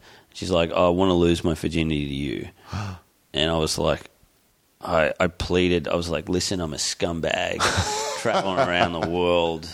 You know what I mean? Like, you don't want to do this. Like this, Anyway, she conned me into it. You know, like." Yeah, just by saying, I still want to. And it was just such a nice time. Yeah, we you know, it was real nice. And I remember before I left, I wrote her because I told her I liked the Queens of Stone Age song, "You're Just Another Love Song." But I think it's him. I think it's about Nick Oliveri, you know, using a girl and says, "You're just another love song. You're nothing to me." But I remember writing to her and going, "You're not just another love song. You'll always You're be special." Yeah, you're special. Oh, yeah. Fucking dork. It was a nice, real dork. I mean, that is a responsibility when you take someone's virginity. To Yeah. But did you like her? Yeah, I did like her, yeah. And I'd never been with someone Kurdish before. You know, they've got like a whole different kind of face. Really? I don't know. Is it like Uyghurs? I don't know. Like, it was just a face that was totally foreign to me. What do you mean? I don't know. Just the style of it, I guess. And Was she pretty? Yeah, she was gorgeous. Yeah. But yeah, there was a lot of, I think, there was a lot of people, I guess, trying to get with her, and I just wanted to be friends with her. You know what I mean? I just took her swimming and stuff. Sometimes that's like the only way in. Is to not try. I've never really tried that much With anybody? No. How much you get laid? I don't know. It comes and goes. Yeah, I have like my friend said this once. They got to put like a stink of pussy on you, and then like if you break up with a girl, no girl will have sex with you. And then he goes, you just go get a hooker, and then you don't tell anybody, but like you just have a different feel about you. Women's like, oh, you seem hot. You know, it's like there's just something. There's a stink on you. Yeah. Yeah, I think now I'm in a different dynamic. I just broke it off with a girl, and I really liked her, and she was absolutely perfect. But I feel like now I'm kind of married to a career a bit more, and I just want to travel. And it's not the fact that I want to get with other people. Yeah. I just don't want to worry about anybody. Like last year, I toured a lot, and I had a girlfriend, and I worried about she was totally independent. She didn't need me, but I was like, when you're in a situation, you go, I tell you what, it'd be better if they were here. I just don't want to go through that at the moment. I don't want to be I got that little on tour and going. My girlfriend, where it's like, oh, she'd be fucking good if she was here with me. But Yeah, then it's like, yeah, she can't be with me for a month. Yeah. Dude, that's the biggest reason I wasn't like monogamous for the longest time. It was just the responsibility of like, I gotta fucking call and check it, and it's like I don't know if I'm having a good time or drinking with some interesting people. I don't want to have to like check in or worry like is everything okay. The sex, sure, that was part of it too. But that really wasn't the main part. The main part was just like not being beholden to anyone. Exactly, man. Yeah, before it used to be about just shacking up with whoever I could or whatever. But now it's not about that at all. It's more just freedom. Yeah, I want to get some fucking Indian food and eat it on my chest and fall asleep. You know, like a fucking degenerate. Like it doesn't. You know what I mean? Like just being able to do whatever the fuck you want, or just be like, hey, I got an offer to go for an extra week to go somewhere else. Yeah, and instead of going, oh, I'm not going to see my girlfriend for forever. It's like, just go. Yeah. Oh man, I better give my living room back to my flatmate soon. Yeah, sure. Yeah, let's wrap it up. All right. Well. Where can people find you and shit? It's Anzac Day. Yeah. It's Anzac Day. Yeah. Just Capper Flapper, C-A-P-P-E-R. C-A-P-P-E-R. E-R-F-L-A-P-P-E-R. Okay, Capper Flapper. That's on Instagram and Twitter. Twitter. But yeah, man, thanks so much for having me. You're welcome. Are you going to get drunk for Anzac Day? Yeah, I think I'm going to have a few drinks for Anzac Day. Yeah. Honor the veterans. Honor the veterans. Yeah, they have something very demoralising here. Anzac Day sales. Do they really? Yeah, and it shows. Lest we forget that you can't get a mattress at 50% off. Yeah, our troops died so I could buy this handbag. I really like to go off everything for fucking capitalism. Fucked. So it's terrible. But yeah, that's what I'm going to do. Because it's a fun in my country town. You know. That was the biggest day of the year. Anzac Day, yeah. You'd be gambling when you were like 12, taking fives off a guy, whatever. And on the flip of a coin. Yeah. I want to see this, and then I'll go to the airport afterwards. Yeah, all right. Well, thanks, man. Thanks so much for having me. Thanks, Kappa. Hey, you're a funny guy, man. It was fun to run into you and meet you and see a new good comic. Yeah. You're just another love song. Another love song. Another love song. You're just another love song. You're just another love song. Another love song. Another love song. You're just another love song.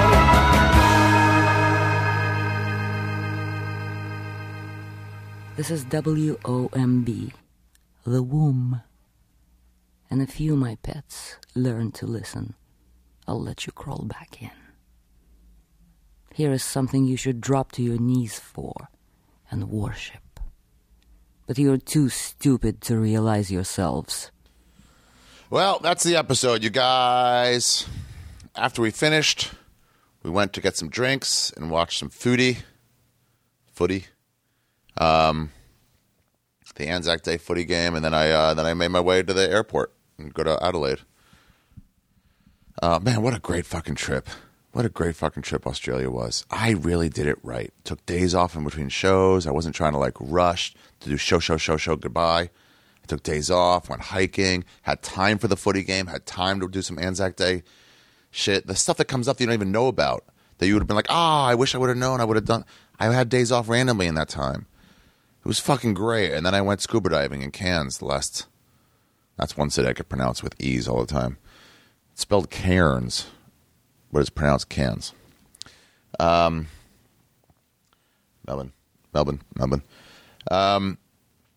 Yeah, I went out to a good, what's it called, bar, watched some fucking gambling, some Anzac Day gambling, which was cool. But they're throwing some fucking coins up into everybody gambles on. I think I lost $10. I'm not good at gambling on stuff that's 50-50 shots. This and fucking cockfighting in Dilly. I got robbed. Not robbed, but, I lost a bunch of bets. Thank you, Nick Capper. Everybody follow him on Twitter, Capper Flapper. Check out his podcast. I don't think he mentioned his podcast on this. Maybe he did, but I don't think so. And I'm going to have him back again for a better interview about lots of stuff. Fucking all the way they treated aboriginals, all that shit. I mean, there's so much more I could have gotten into. I mean, I'm not trained in this, so I do the best I can. Sometimes even when I fail, it's still okay, but it's like when you leave stuff on the table. Fucking let's go Caps. Hopefully, they fucking do it. God, I hope they win. 4 games left. We got to win 2, and then we're in. I'm not even going to get into what happened with the fucking Cavs-Warriors game. I'll get into that on Punch Drunk on Tuesday. I mean, it's embarrassing, the NBA. It is embarrassing what they're doing.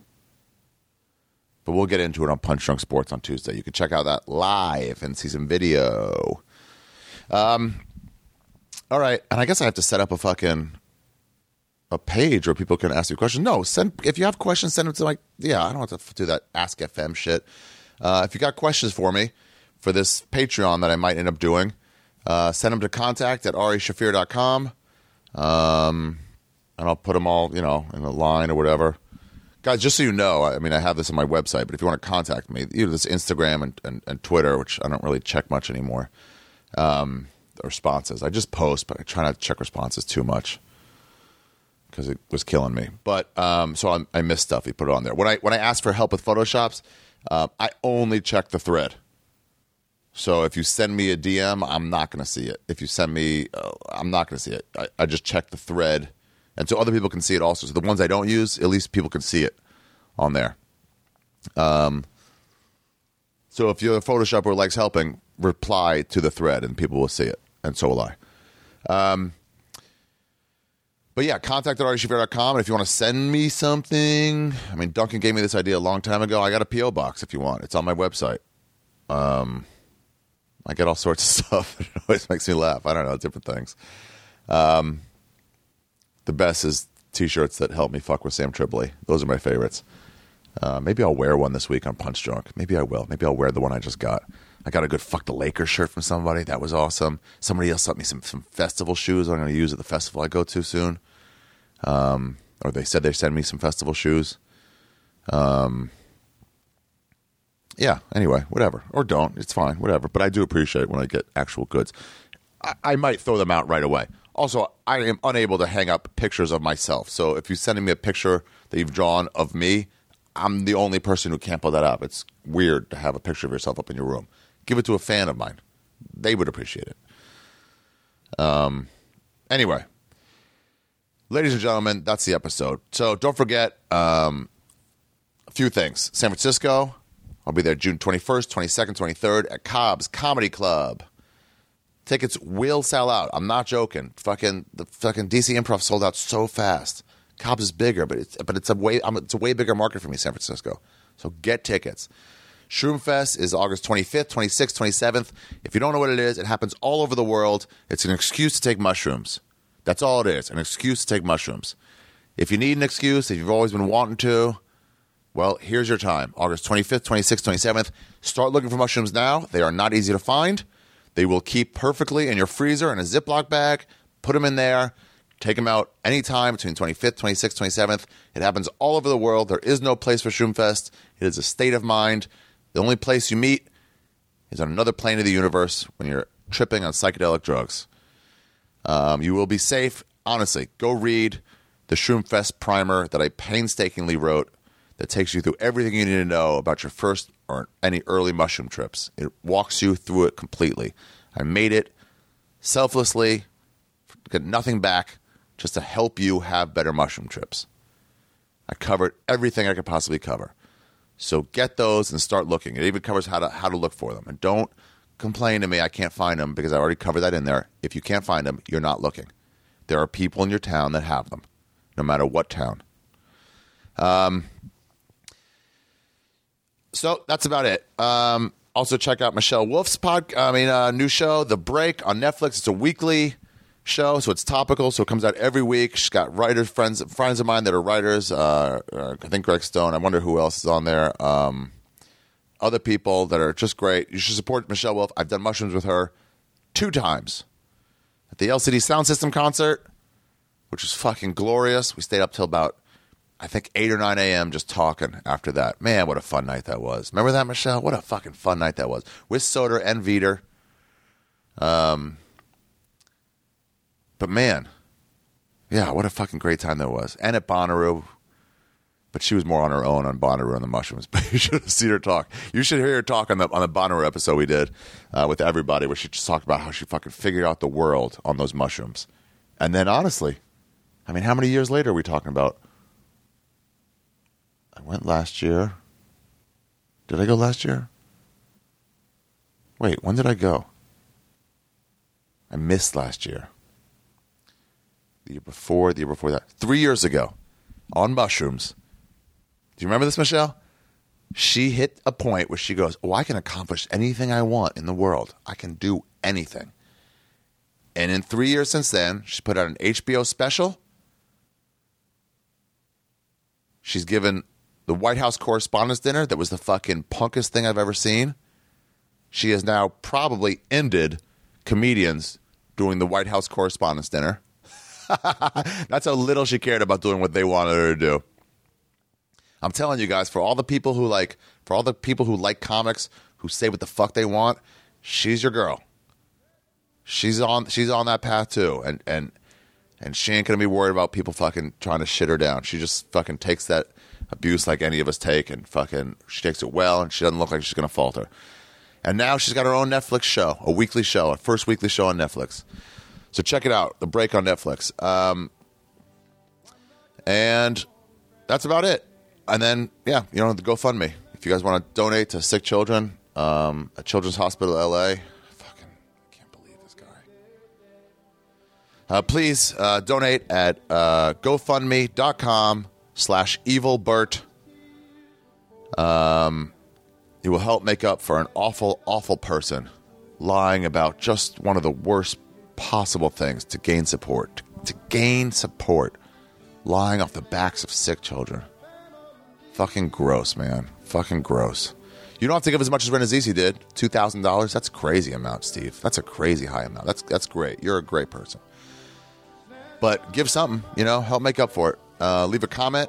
And honestly, if you want to let him know how you feel about what he's making you do to make up for his fucking awfulness, feel free. Feel free. This is not a joke. This is not a fucking scam. He's doing a bad thing. And if you want to fucking rub it in his face that you're helping making up for a bad thing, by all means do that. What would I care? It's fucking show evil people that they're evil. I have no problem at all with that. There's no way to fucking define this. It's nothing out of context. He said he was going to give money to sick children and then didn't. Jesus Christ. When you hear that out loud, it's like, what? Anyway, GoFundMe.com/evilbert. Thank you, Nick Capper, for coming on the podcast. You're a great comic. Stick with it. Don't fucking get swayed by the success that you are sure to find in the coming years. Ladies and gentlemen, for Nick Capper, this has been Ari Shaffir's Skeptic Tank, episode 237. Cappereira, I'm Ari Shaffir, saying so long. I fucking nailed it. I nailed that one. I did it so well first try. The children came back. The children came back. Back where their hearts grow strong. Back where they all belong. The children came back. Said the children came back. The children came back. Back where they understand. Back to their mother's land. The children came back. Back to their mother. Back to their father. Back to their sister.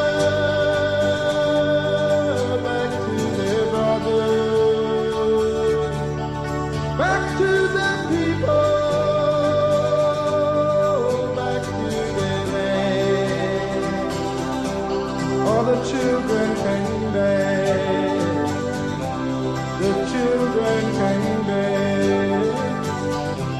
The children came back. Yes, I came back.